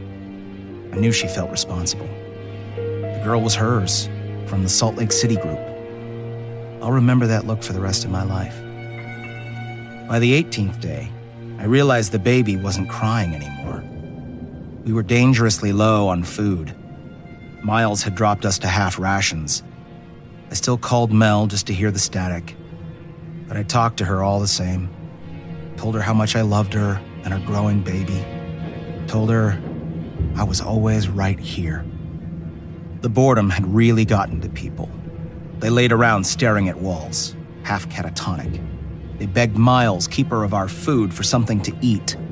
He'd just shake his head every time, not saying anything. He looked to be cracking too.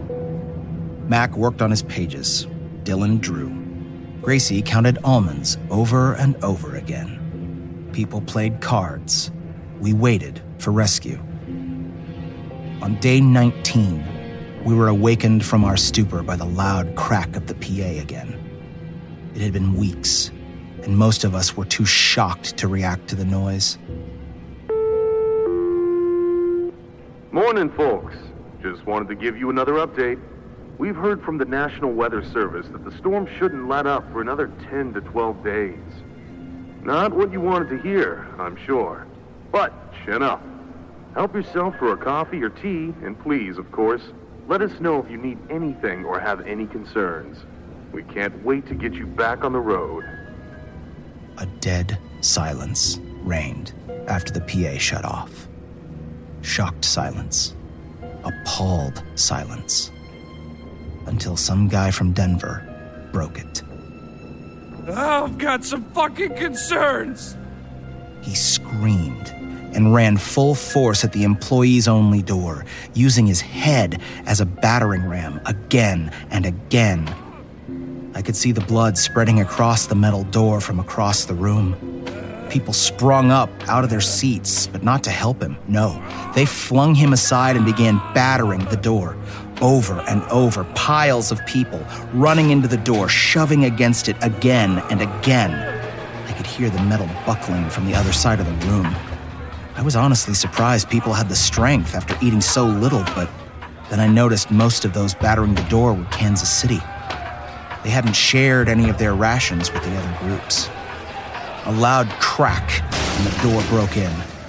People trampled each other to get inside, and Mac and I were hauling ass over there immediately as well. I called to the rest of the group who were following us in. Grab what you can! Beyond the door was fucking anarchy. People grabbing and tearing at everything from coffee grounds for the staff coffee pot to rolls of paper towels to books. I could only hope my group was hoarding shit as well. The inside of the room was pretty disappointing in the end. A carpeted room with lockers, a couch, a few nicer chairs, and another smaller room with manifests, route maps, and the PA system.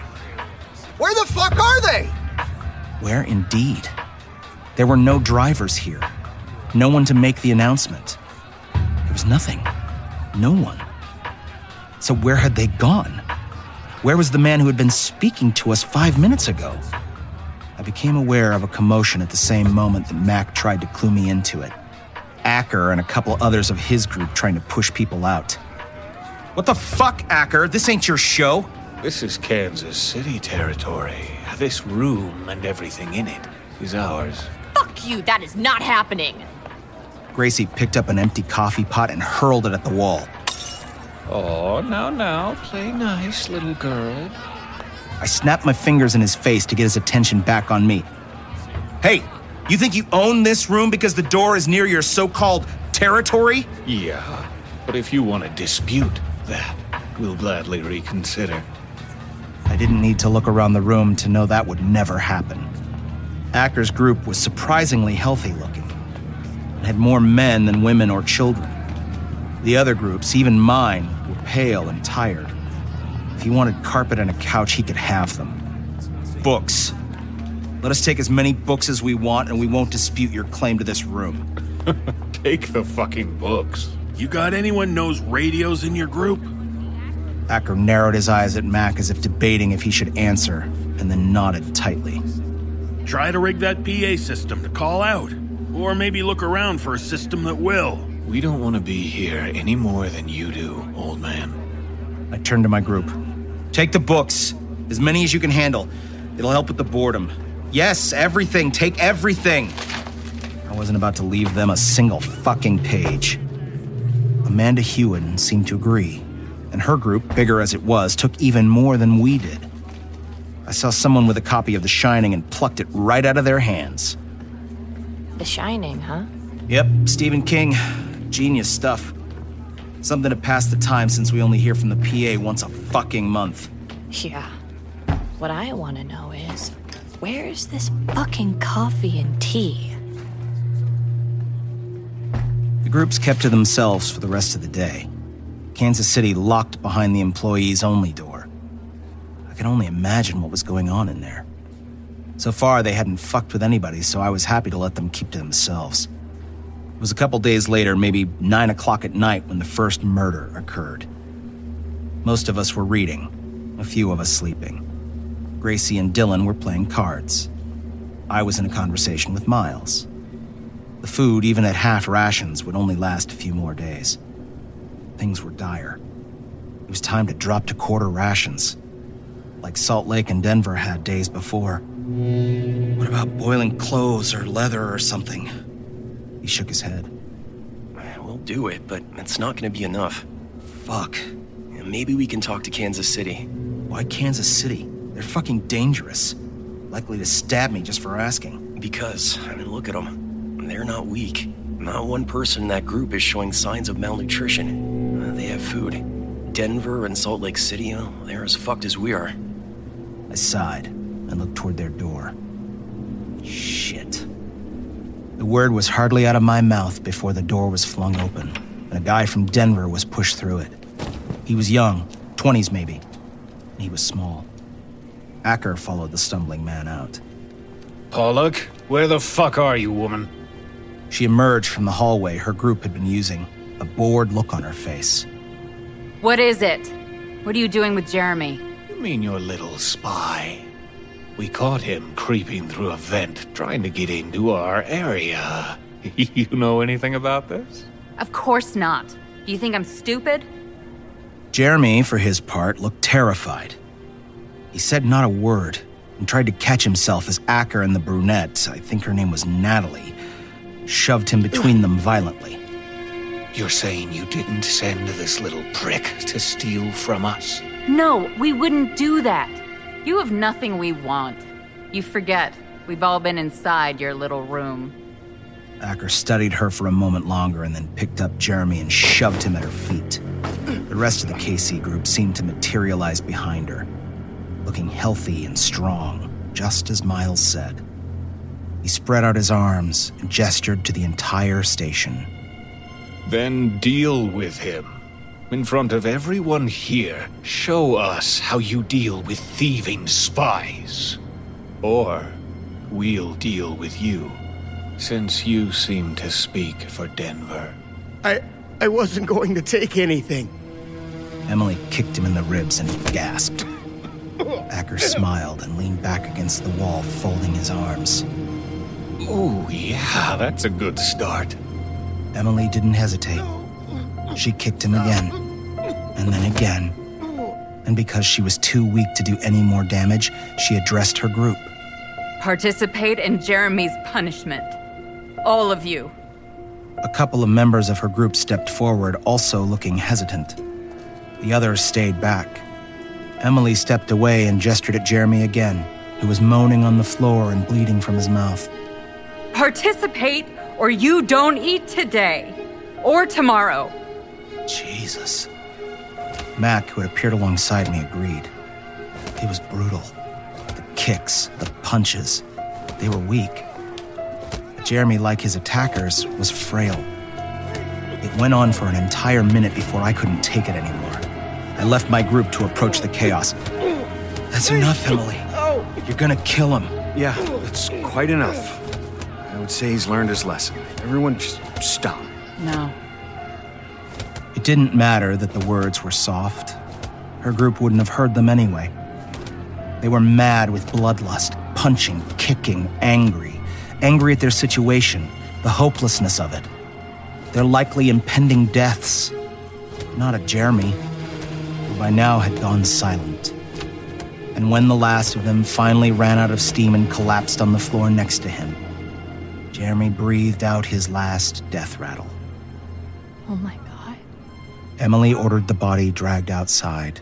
KC went back into their room. Salt Lake City looked on as if nothing had happened. And I dropped into a seat next to Dylan, who continues to sketch mountains for his Sarah. Everything is going to be different now. And he was right. That was the night the power went out. It had been over 3 weeks, and we had all gotten used to the blinding fluorescent lights, which never dimmed and always hummed. I didn't mind the darkness so much at first. We had lighters, and someone had found a couple candles among the books in the employee break room. It was heat we missed most, and that became an issue within the first hour. I had everyone pull out all the clothes in their bags and then assign them so that everyone in my group would stay as warm as possible. Next, we inventoried matches and lighters. When that was done, we dragged 2 metal garbage bins in our territory into our area and piled all the wood we could find. Chairs, small tables, wood paneling, into the corner of our section next to the food. I watched as the other groups did the same. Salt Lake City and Minneapolis each had piles and piles of books which would work for kindling. Denver, as far as we could tell, only had a few books, or none at all. No one had any idea what was happening behind the closed door of KC's new territory. but it wasn't long before we saw the orange glow of fire underneath the crack in the door. That made sense. They had years of paper manifests and charts back there. The smoke, with nowhere to go, hovered over us. We tried to crack the doors for ventilation, which only seemed to make it colder. Time became confusing. Miles lost track of when to feed people. My watch kept running, but the time never seemed right. Day bled into night and back to day slower than I thought it should have. Life became a slow, boring, painful nightmare. We burned the books slowly, took turns in front of the fire. Denver struggled with their fire. They started eating snow, which Miles had already told me was one of the worst things you could do. It burns energy to warm snow up in your body. We tried to tell them, but Emily told me to fuck off. And then one day, Amanda came to speak to me. I just hung up the phone, my 100th call to Melody, to listen to the static and tell it I was always there. I hadn't heard Melody's voice in weeks. Stykes. I looked up to find the tall woman standing at the payphone next to me. She was pale and thin, and her skin was purple in places. I imagined I looked much the same. I nodded at her. How you been? Could be better, I guess. I know the feeling. Have you lost anyone? Not yet, but soon. Everything felt heavy in my chest. We would lose someone soon. An older woman named Valerie, or possibly even Mac, who was more absorbed in his letter writing every day. People were starting to get sick. We lost someone last night. I'm sorry, Amanda. You have a bigger group. It was bound to happen to you first. Yeah, he got sick. Alex, he was in his 30s. Healthy, but he just got sick. I'm sorry. When we went to bring him out to the snow to bury him where we buried Andrea, she was gone. What do you mean? She wasn't dead? No. She was definitely dead. My brain was cloudy, slow to work, slow to process. Are you saying she got up and walked away? No. I'm saying someone took her. Someone took her body? Yes, Stykes, someone took her body. What for? We don't know. But you know Natalie from Kansas City? Yeah, I know that cunt. Yeah, well, yesterday when she came out to use the bathroom, she was wearing Andrea's jacket. The one we buried her in. Okay, so Kansas City stripped her corpse for clothes. I think there's more to it than that, Chris. You think they're abusing her corpse? No, Stykes, come on, think about it. They're eating her. I heard Gracie before I saw her. She had been standing next to me for God knows how long. Eating her? We think so too. Our wall is near their door. We smell meat cooking sometimes. Do you remember when they first moved into that room? They were almost as starving as we were. Right. And have you seen them lately? Oh, fuck. This was something. This was wrong. Eating dead bodies. So what I'm saying is, be careful of Kansas City. Even more than you have been. Andrea is dead. Jeremy is dead, and now Alex. What's gonna happen when they run out of supplies? I gotta talk to Mac. Listen, maybe we can agree to some sort of alliance, okay? We'll watch your back and you watch ours. I think that's necessary at this point. I nodded goodbye and then stalked over to Mac, who was viciously erasing a sentence from his letter. We gotta talk. Oh, yeah? About what? Kansas City. What'd they do now? Salt Lake thinks they're eating the dead. Mac nodded and kept writing. Yeah, that makes sense. Mac, this is a big deal. They got the first girl that died, and that kid Jeremy. And Amanda lost someone last night, but he was sick. Not sure if they'll eat him. You're worried about what happens when they run out of meat stock. Yeah. If that's what they're doing, they're stronger than we are. Yeah, well, we've got a bigger problem than that. What problem? I don't know if you've been watching, but Denver don't have no fires today. We have enough to deal with trying to protect our own people, and now Salt Lake. I can't be concerned with Denver getting cold. Max stopped writing and flipped the page over. He looked up at me with hooded eyes. What do you mean, now Salt Lake? What did you promise them? Just that we would watch their back and they would watch ours. Oh, are you kidding me? We don't have the resources for that, or the energy. They're a big group, and their territory has a strategic disadvantage, especially for defense. That Hewen woman means well, but that group is fucked. They have huge numbers. Huge numbers don't mean nothing if they can't even stand up. What was I supposed to do, Mac? Huh? She didn't have to warn me about KC. Like I said, we've got bigger problems than some cannibalism. Bigger problems than some... Like what? Like the fact that Acker and the Pollocks have been talking an awful lot lately. Fuck. Dylan was the most observant person I'd ever met. He was a good person to have in this situation. Dylan, come here. Dylan handed his notebook to Dan, the 5-year-old in our group. Dan was pale and thin, definitely showing signs of malnutrition. But he was also eating the best of all of us. We made sure of it. Dylan sat down next to Mac and nodded at the letter. Get it right yet? Getting there. Not like she'll ever read it. Just passes the time. I was curious what he meant. Who was it for? But like Max said, we had bigger problems. What do you think about the Pollocks and Acker? I don't know.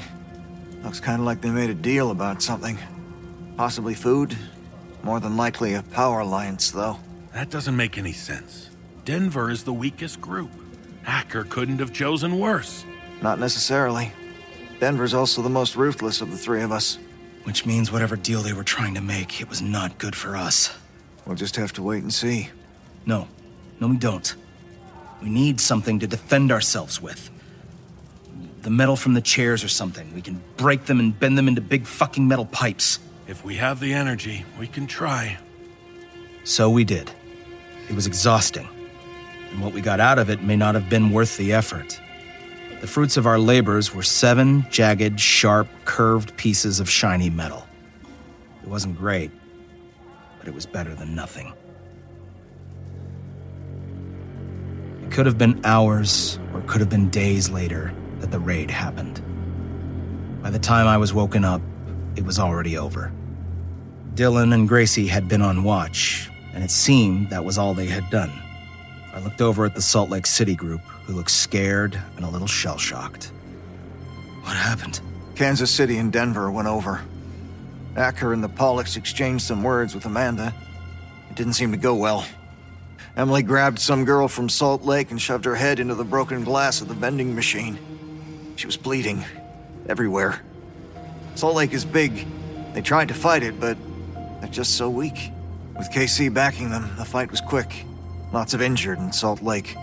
Denver and KC together. Chris, there was nothing we could have done, even if you were awake. I promised them. Fuck, what did they take? Their food? Their books. And that was when I noticed that Salt Lake City didn't have a barrel for warmth, and Denver did. Shit. I'll go talk to Amanda.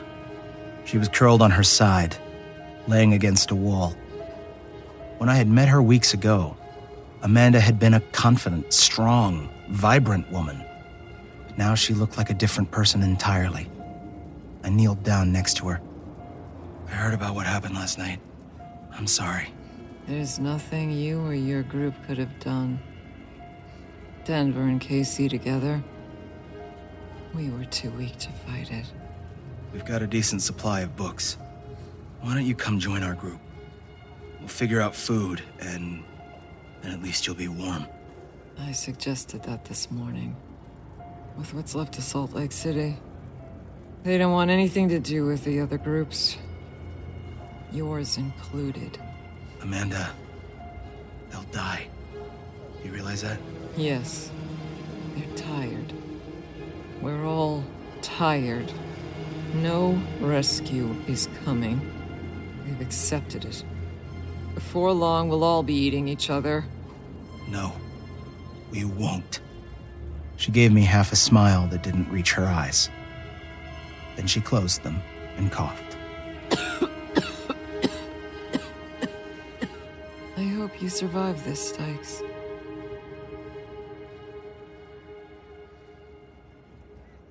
I did survive, but John Pollock didn't. Days later, Kansas City came out of their room, something they rarely did anymore. They dragged a desk out behind them.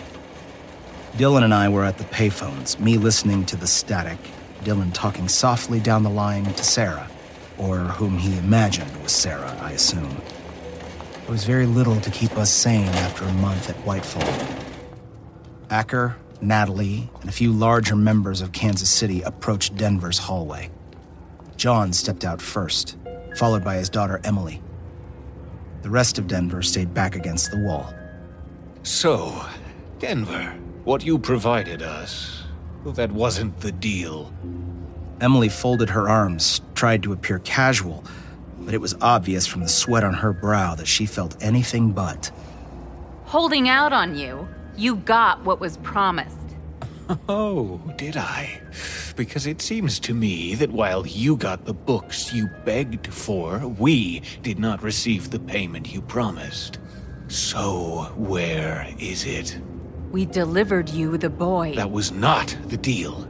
You were very aware of the terms when we agreed to assist you in finding fuel for your fires. So where is the woman? We're starving too. There are 14 people in my group. We need to eat. We only had cigarettes and soda in our territory. Not my problem. Where is the woman? She's gone. She was gone days ago. You don't know what it's like in that hallway. That is not my problem either. I was promised an adult, and I didn't receive one. You lied to me, deceived us. That won't stand. Acker looked over at a large, red-haired man in his group. The man grabbed Emily by the back of her head and walked her to the burning barrel in Denver's hallway. I moved to intervene yet again, because this could only be brutal, could only end one way. But Dylan shot his arm out and shook his head. We had our own problems. We'd been down to quarter rations for days. We were boiling clothing, eating leather. We needed to pick our battles, and we weren't even part of this war.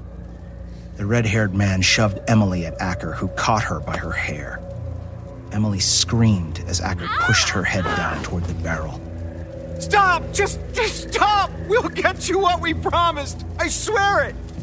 Pollock was held back by a woman while another KC thug took a shot at his ribs. Please, don't hurt her! I swear! We'll give you twice what we promised for the books. It's too late for that. Denver betrayed our arrangement, and Emily Pollock speaks for Denver. Therefore, Emily Pollock will take the punishment. Acker shoved Emily's head deeper into the barrel, and we heard the hiss of flame meeting skin and the smell of burning hair. Emily didn't scream. She moaned. The sort of moan a dying animal makes as it's being consumed, but still lives to feel the viscera being ripped from its body. Please! Please stop! Dylan looked away, but I had to watch. I spoke for Minneapolis. I had to watch. For them. Oh, pity. You were really quite pretty. I can't imagine what you look like now. Should we finish it? Burn you in this barrel? Your group will be warm for days, won't they? A leader should sacrifice for her people. Emily moaned again. But still she fought him with her legs, kicking and jabbing. Acker laughed, pulled her head out of the barrel, and threw her back against the wall. Her hair was burned away from the front half of her head. Her skin was melted, curled, and grotesque. But she lived. Acker helped Natalie tie a long cord over the ceiling beam that ran above the desk. So, who speaks for Denver? The people in the hallways said nothing. John was docile, limp, as if all hope was lost. His daughter already dead. Well, come on, tell me. Acker climbed on top of the desk, securing the cord, while Natalie somehow expertly tied it into a noose. Who speaks for you? Is it Emily Pollock? She'll be dead within days with those injuries, and she knows it. So, is it her? There was silence. And then...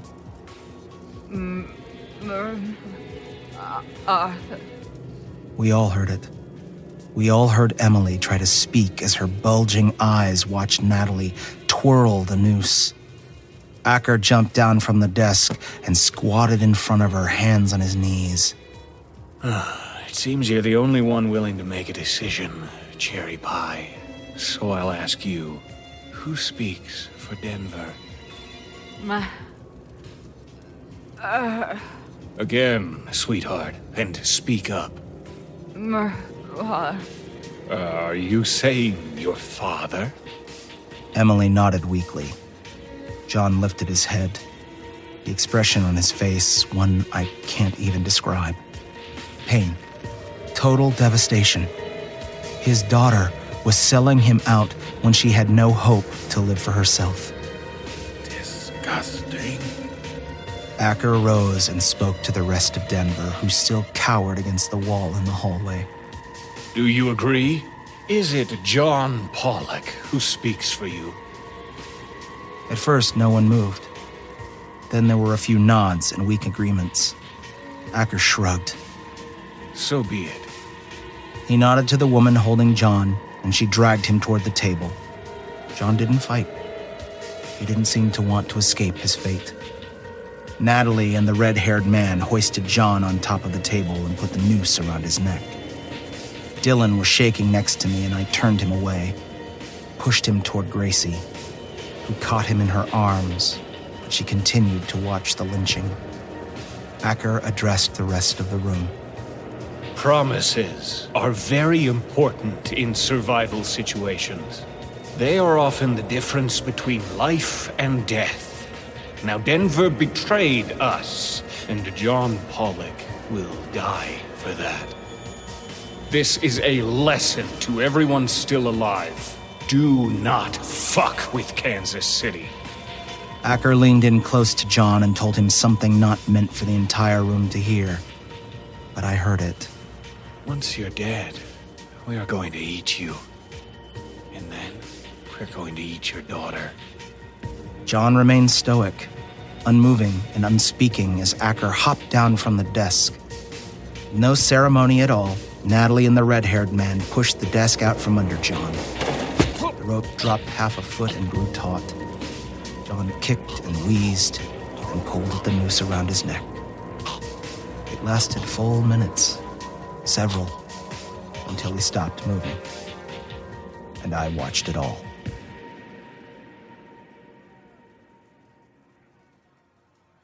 Emily died the next day. From what we'd heard, she'd never spoken again. Her last words, the ones that ordered her own father's execution. In further penance for their crimes, Kansas City had taken all of Denver's books and wood and half of their remaining food, which left them with 1 pack of nuts for 12 people. They began to die, one by one, over the next 3 days. Most were sick already, like Salt Lake. As they had died, the bodies were either tossed out into the snow or hauled away by Kansas City, depending on if they died of sickness or starvation. We're dying. Some of us won't last till the end of tomorrow. I know. And I don't know what to do about it, I said, and the scratch of Dylan's pencil stopped when the words left my mouth. Yes, you do. I'm open to suggestions. What do we do then? Whatever we have to. Gracie had a surprising amount of fire in her words, for as weak and broken as we all were. I did not survive everything that happened in my life, only to die in a fucking bus station. What do you guys want to do? Eat people? Is that it? You want to become cannibals like Kansas City? It's not just Kansas City. It's Salt Lake, too. She nodded toward the wall that had once supported over 20 people. But now there were only 13. I was starving, I was unfocused, I hadn't noticed, but it was true. I watched in horror as a man from Salt Lake carved strips of flesh out of a dead woman's leg and handed it over to another woman and what looked like her daughter. They draped the pieces over a metal rod above the meager fire they could afford and watched them cook. I rose and went to talk to the man with the pocket knife. "You're eating the dead." He couldn't be bothered to look up at me. Mm-hmm. Yeah. "Amanda is allowing this?" The man wiped his face on his sleeve. His eyes were runny. They were also blank of emotion. Amanda's dead. When? This morning. But how could you? Why would... She would have never wanted this. This goes against your humanity. It goes against... She's the one who insisted upon it. He said, and then gestured to the body he was carving. And it was her. There was a t-shirt draped over her face, but I would have recognized her long auburn hair, now dull and brittle, anywhere.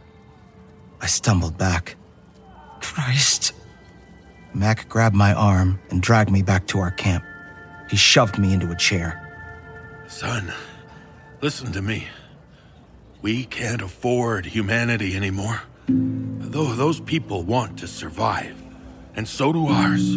"You're saying we should just..." "I'm saying that I'm dying here anyway, so I won't. But you should. They should." He gestured back to our sick and dying group of busmates. "You're not gonna die here, Mac." "Oh, yes, I will. Maybe we all will. But you should at least try for it. You've got something to live for, don't you?" I swallowed. My mouth was dry, my lips were cracked.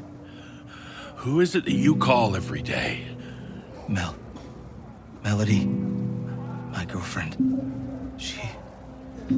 She's pregnant with my kid." "A family? That's enough. That's worth living for."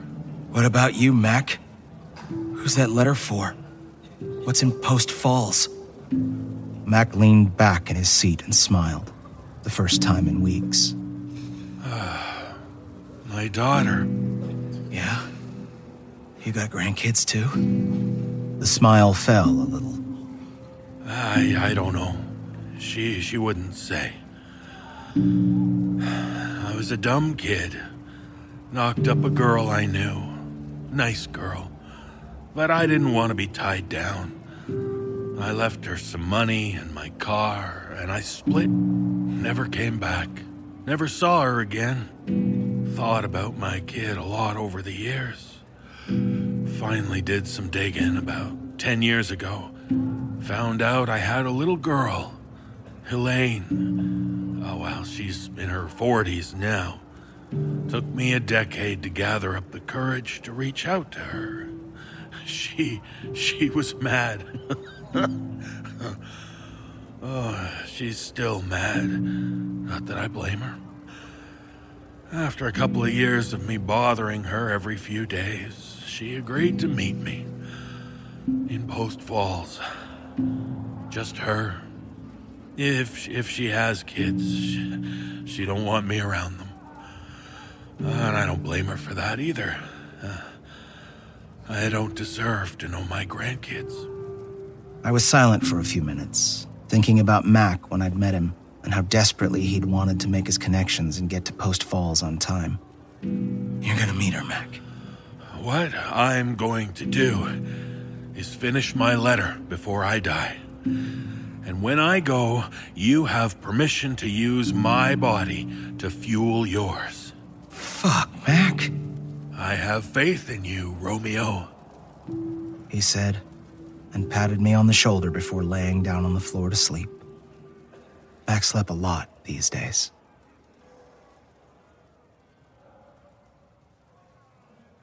Denver is gone. What? Denver is gone.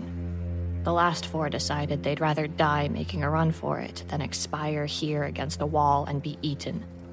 I watched them all leave an hour ago. That I can understand. Chris, we have decisions to make. When I was in the bathroom, I heard Kansas City through the wall. I heard them say that people dying of natural causes had no muscle, and it wasn't enough to eat. They were arguing. Arguing about what? About who in their group to sacrifice for food. In their own group? Yes. Chris, things are really bad. They're cannibalizing themselves because they aren't getting enough meat off the dead. We've been starving for a month. Maybe more. I don't even know how long it's been. I know, but we're out of food. Completely. The peanut shells, the leather, everything is gone. We have to do what we have to do to survive. I know. Dylan sat down next to Gracie and gave me a long look.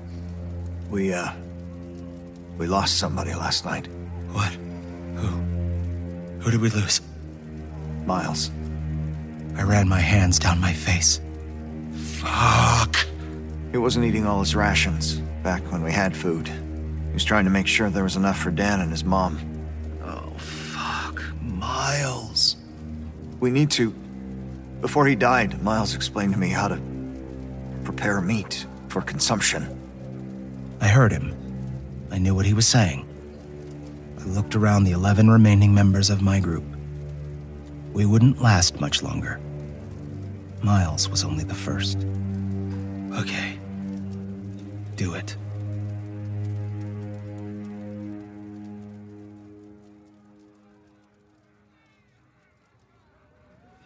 It happened at what I can only assume was night. The fire barrels were burning low. More people were asleep than awake. In fact, we had long given up on the idea of centuries. No one could stay awake more than an hour anymore. Our bodies were shutting down. I woke up to screams, half-hearted weak ones from my own group. It didn't take long to figure out what was wrong. The entire Salt Lake City group had been slaughtered while everyone slept. Most of them had their throats cut, their necks draining blood onto the floor. Kansas City's door was wide open. I could see the bodies being harvested inside. I stumbled to my feet and crossed the long room to the door. I could sense Dylan and Gracie at my back. I saw Acker immediately. He was standing over a grill, an entire Weber grill, flipping pieces of meat over with a fork. Everything smelled of dead flesh. Paper plates full of meat lined the bookshelves. The scene was absurd. You murdered them. Hey, Stykes. Yeah, we found this thing in the closet. A whole Weber grill. Better than the garbage cans Salt Lake was cooking over, right? You murdered them! I launched myself at Acker, ready to tear him apart, but the red-haired guy caught me in the chin with a fist. I went down against the wall. Dylan helped me back up. Ooh, easy. Play nice. Acker handed the fork over to someone else in his group and approached me casually, hands in his pockets. It was mostly a waste, you know? A lot of these people were sick, and those that weren't, well, they barely have any meat on them. They weren't going to survive, Stykes.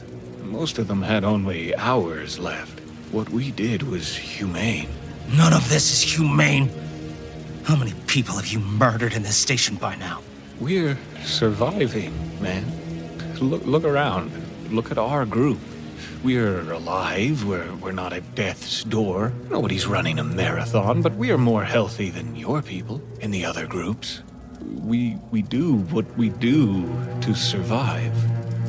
At the end of the day, we're all animals. Would you blame an animal for killing to survive? Animals aren't people. No, but people are animals. And you're starting to figure that out. Last night, we saw you. Your people were cutting up that kid in the Jets jacket. You're gonna eat him. It was always gonna come to that. You should have done it sooner. Now it's too late, just like Salt Lake. Is that a threat? Maybe it would have been, but judging by what we're getting off these fucking people, it wouldn't be worth it. Let me ask you something, Acker. What's the point of surviving if you lose your humanity? He leaned into me. I could smell the stench of people on his breath. That's easy. Surviving. I stared at him as he reached back and pulled a strip of meat from a paper plate and held it out to me. I tightened my jaw, and he smiled, shoving it into his mouth and chewing, never breaking eye contact with me. Come on, Chris. Let's go. The smell of cooking meat was strong. It permeated the entire building by now. As much as I had hated it, my mouth watered and my mind could think of little else. Miles had been stripped and prepared.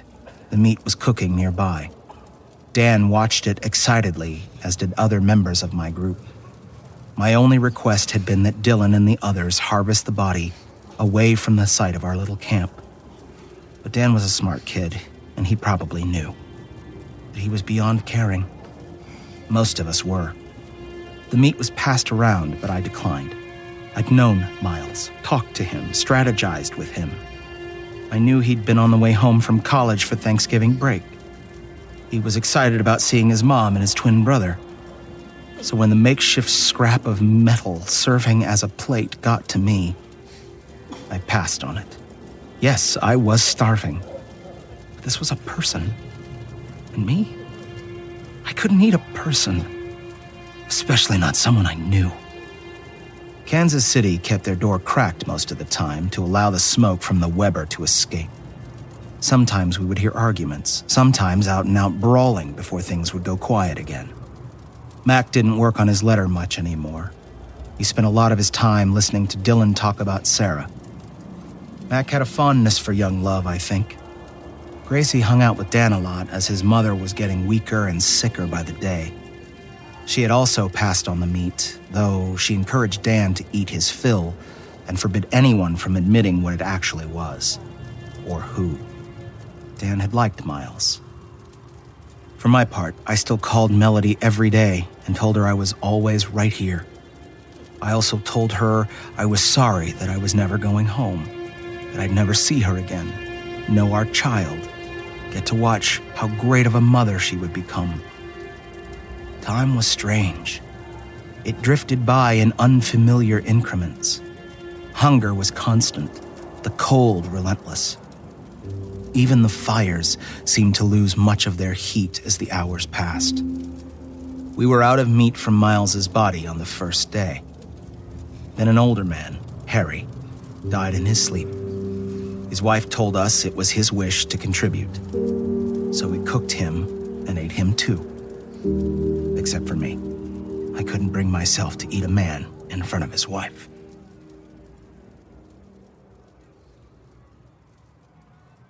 And then came the last day. The very last day we spent at Whitefall. Who knew what day that was? It started with a lot of yelling. It was Acker, of course, and some of his people. A kid who couldn't have been more than 18 ran out of the employee break room. He seemed to be going for the front door, but Acker caught him and threw him on the floor. You know the rules, Clarkson. You've been enjoying them long enough. He turned to Natalie. Get the hammer. I rose to my feet, shaky and weak. I hadn't eaten anything but leather in days. But whatever was about to happen would be bad. If I was going to die anyway, maybe I could stop it. Stop this one bad thing from happening. What are you doing? Acker did a double take and then started laughing. Oh. Holy shit, Stykes. Is that you? You look fucking horrible. I pushed my way into the middle of the melee. What is this? What are you doing to this kid? Nothing to do with you. I want to know anyway. Sure? Sure you wouldn't rather just toddle along? Go finish dying in the corner? What are you doing to him? Well, see, in the Kansas City group, we have a rule about the greater good. And whatever the greatest good is that you can offer the group, well, that's what you're gonna do. And what is his greatest good? Acker took the hammer from Natalie and pointed it at the kid. His meat. That's all he's got left to offer at this point. Gracie's voice rang out from behind me. You're going to kill a perfectly healthy person for their meat? Oh, honey. It wouldn't be the first time. You've been cannibalizing your own group? We're surviving, aren't we? You fucking snapped, Acker. The kid can't be more than 19. Pick an older person. Our older people have other skills we can use. He doesn't. This isn't a debate, Stykes. Now, I've satisfied your curiosity. Now, fuck off, Boomer, hold him down. The large, red-haired man flipped the kid over and sat on his back, holding his head between his meaty hands. The kid screamed bloody, terrified murder. I don't think I've ever heard more fear in a voice before or since. It was all too much for me. As Acker turned toward the kid, I rushed him from behind and sucker punched him in the back of the head. He went down and the hammer skittered across the floor. They were on me in an instant, kicking, punching, even biting. And I couldn't fight back. I was a big guy, but I was thin now, drained of energy. I didn't have the strength. I heard Mac there fighting, trying to pull them off of me. Mac wasn't a great fighter in the best of times, but now, days from his death, I heard them beat him. I felt them beat me. At one point I was lying on the floor looking across it, getting kicked from behind. Mac was in the fetal position, covering his head. Gracie was trying to get to him, throwing punches of her own. She really was a little scrapper. The hits seemed louder when they made contact with her body. I tried to call them off, call them all off, but no sounds came out of me. That's where my memories end.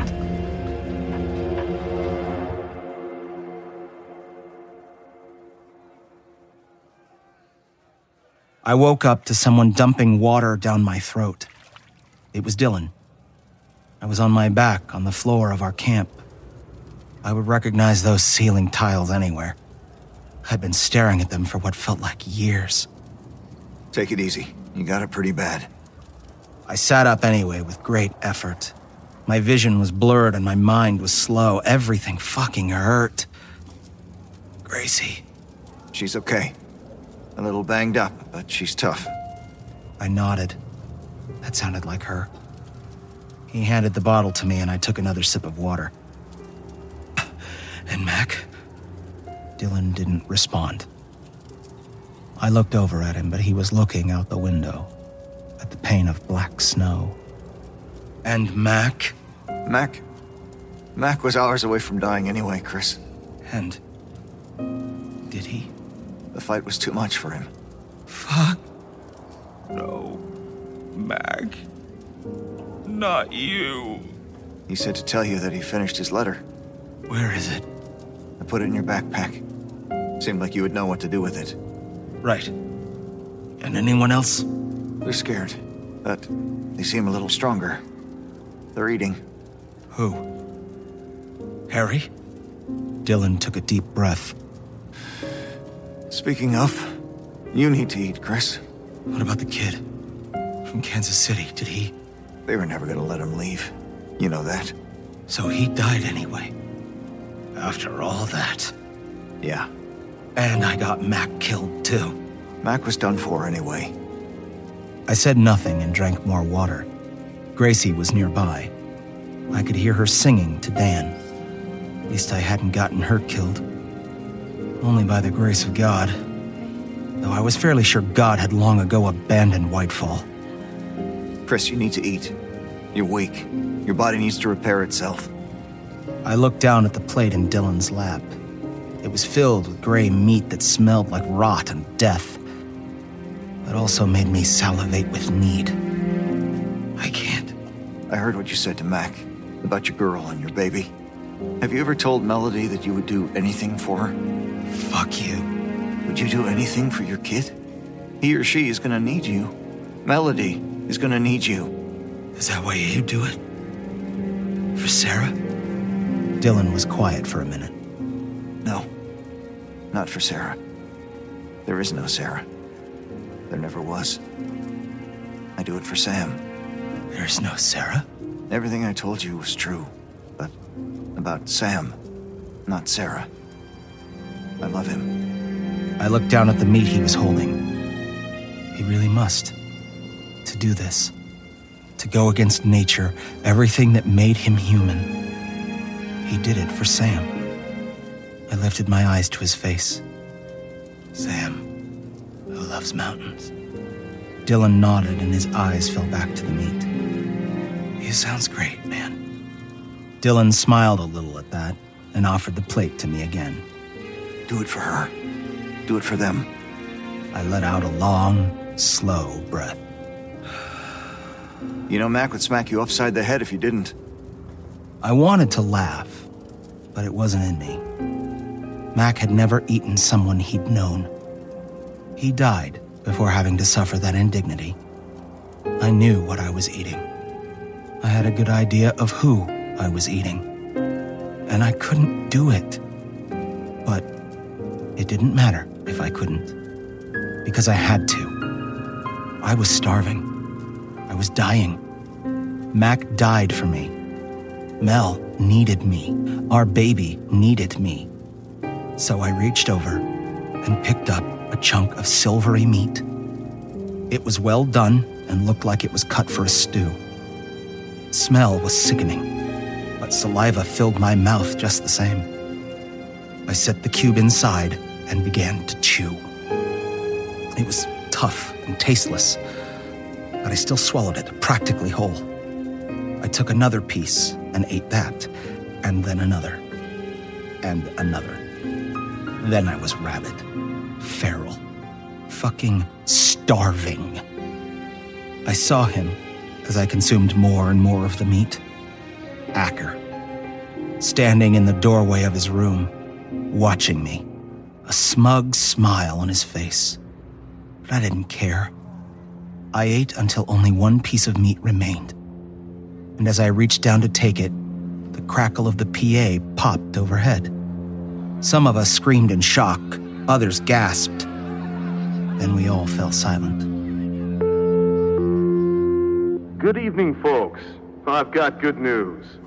The storm has let up and the snow has been dug away from the bay doors. We're gonna get you out of here within the next 30 minutes, so please check the overhead board in the terminal and line up at the corresponding doorway to your bus. I know many of you are making bus changes in Whitefall, so please be sure to double-check your ticket before lining up. Our drivers have the buses warming up for you as we speak, and we will all be on our way in a few minutes. We'd like to thank you for your patience during this delay. It was over. It was over, and we were leaving. The power in the station suddenly clicked back on, and we were washed in bright white light. And in it, we could see our crimes more fully.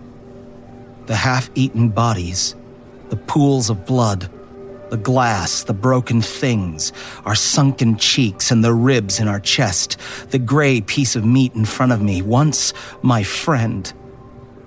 I could see the sinewy strings of muscle. And I ate that last piece right then, because we were leaving, but I was still hungry. We all rose, picked up what was left of our bags, and checked the board in a trance. We all wanted to say something, to scream, to demand answers as to why no one came, why we were abandoned. But the trance we all seemed to be in wouldn't wear off. All we could do was act like the normal people we once were. We buried the carnage deep in our psyches. I was at door 4, Dylan was at 2, Gracie 1. We stood next to each other as we read the board, and we stared at each other as we got in our respective lines. But no one spoke. There was nothing to say. Not even goodbye. All I had left in my bag was Mac's letter, some scraps of clothing, and $6 in cash. In a daze, I watched the bay door open and dug in my pocket for my ticket, which was still there after all these weeks, now bloody and torn.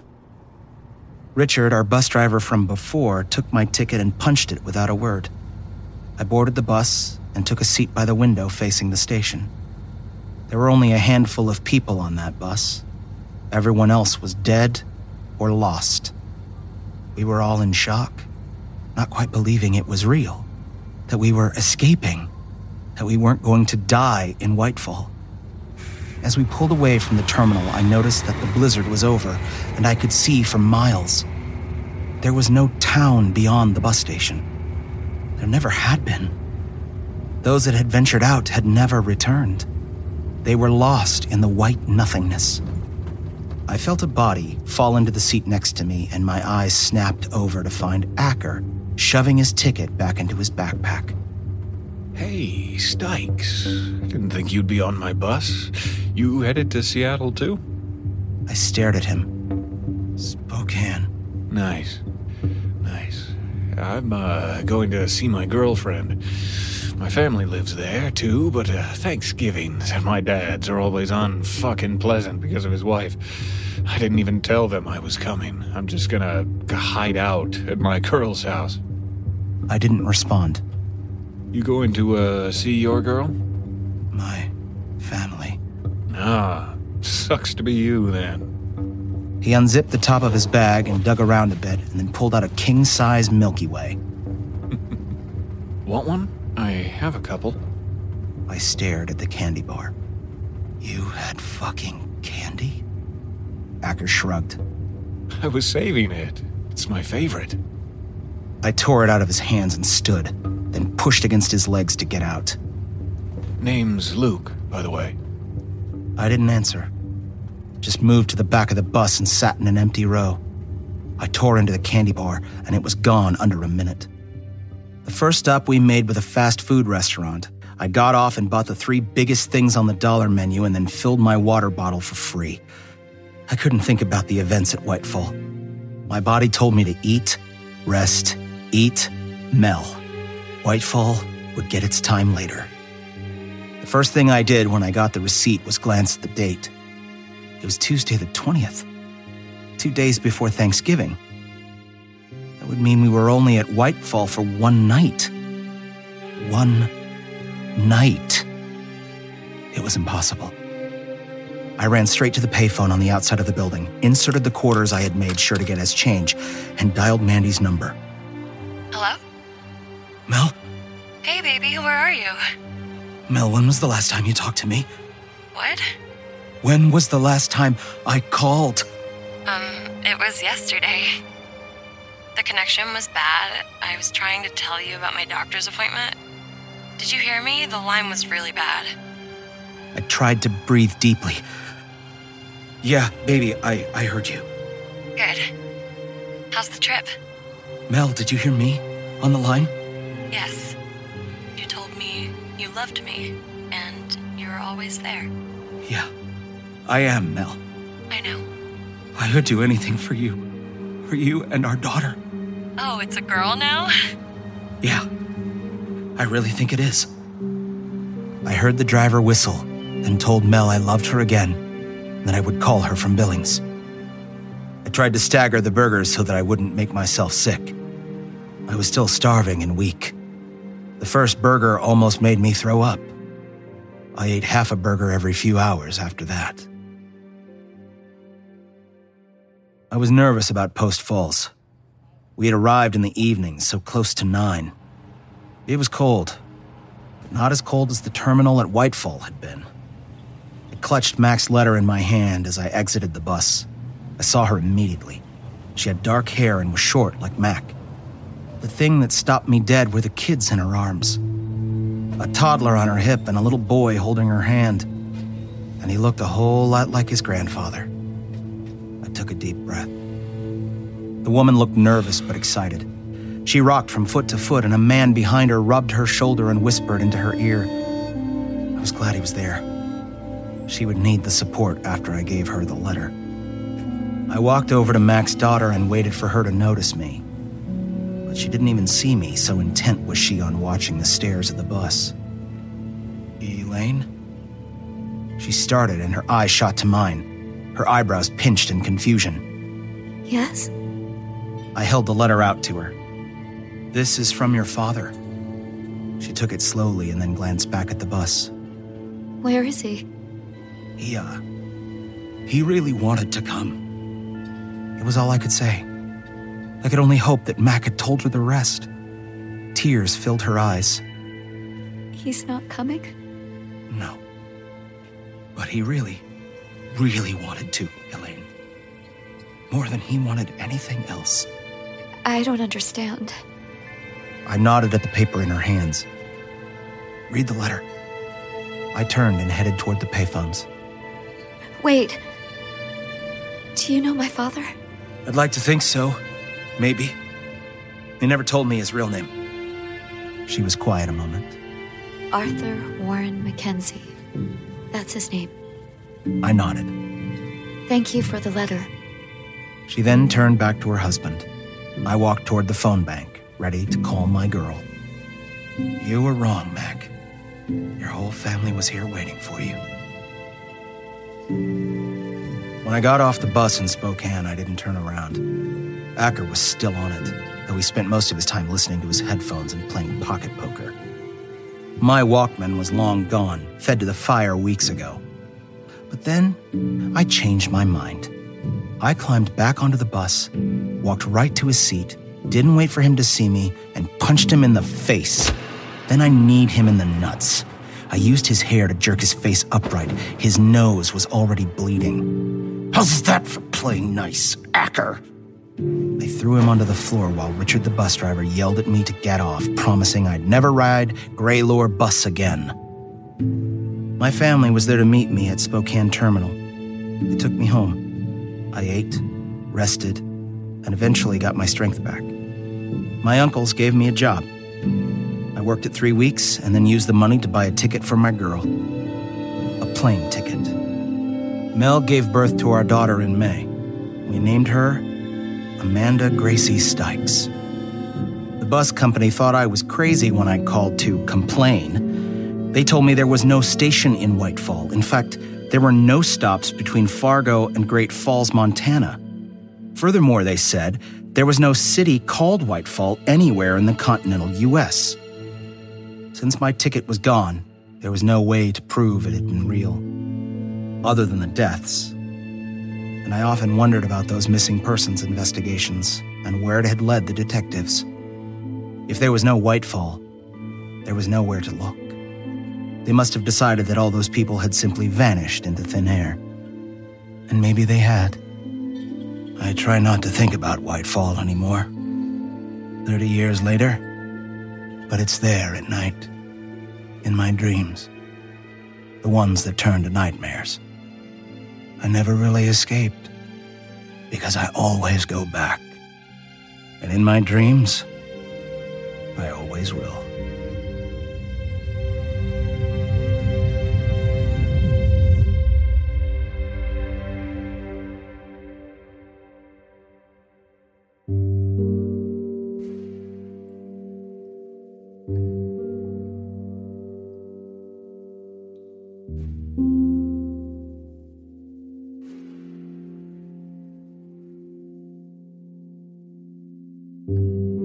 You have been listening to Whitefall by C.K. Walker. Produced for the No Sleep podcast by Phil Michalski. Starring Mick Wingert as Chris, Jessica McAvoy as Gracie, Graham Rowett as Dylan, David Cummings as Mac, Peter Lewis as Acker, Mike Delgadio as John Pollock, Addison Peacock as Melody, Graham Rowett as Scraggle, and Nicole Doolin as Amanda. Special guest star Samantha Sloyan as Emily Pollock. This production features performances by Matthew Bradford, Atticus Jackson, Kyle Akers, Nicole Goodnight, Mary Murphy, Jeff Clement, David Alt, Sarah Thomas, Jesse Cornett, Aaron Lillis, Dan Zapula, and Ellie Hirschman. With special guests Jason Wilson, Justin McCarthy, and Owen McEwen. Musical score composed by Brandon Boone. Sound design by Phil Michalski. Thank you for joining us at the No Sleep podcast. This concludes our 12th season. Please visit the NoSleepPodcast.com to learn more about our show and how you can join our Season Pass program. On behalf of everyone at the No Sleep Podcast, we thank you for listening, and we hope you'll join us on June 23rd for the start of Season 13. This audio production is copyright 2019 by Creative Reason Media, Inc., all rights reserved. The copyright for this story is held by C.K. Walker. No duplication or reproduction of this audio program is permitted without the written consent of Creative Reason Media, Inc.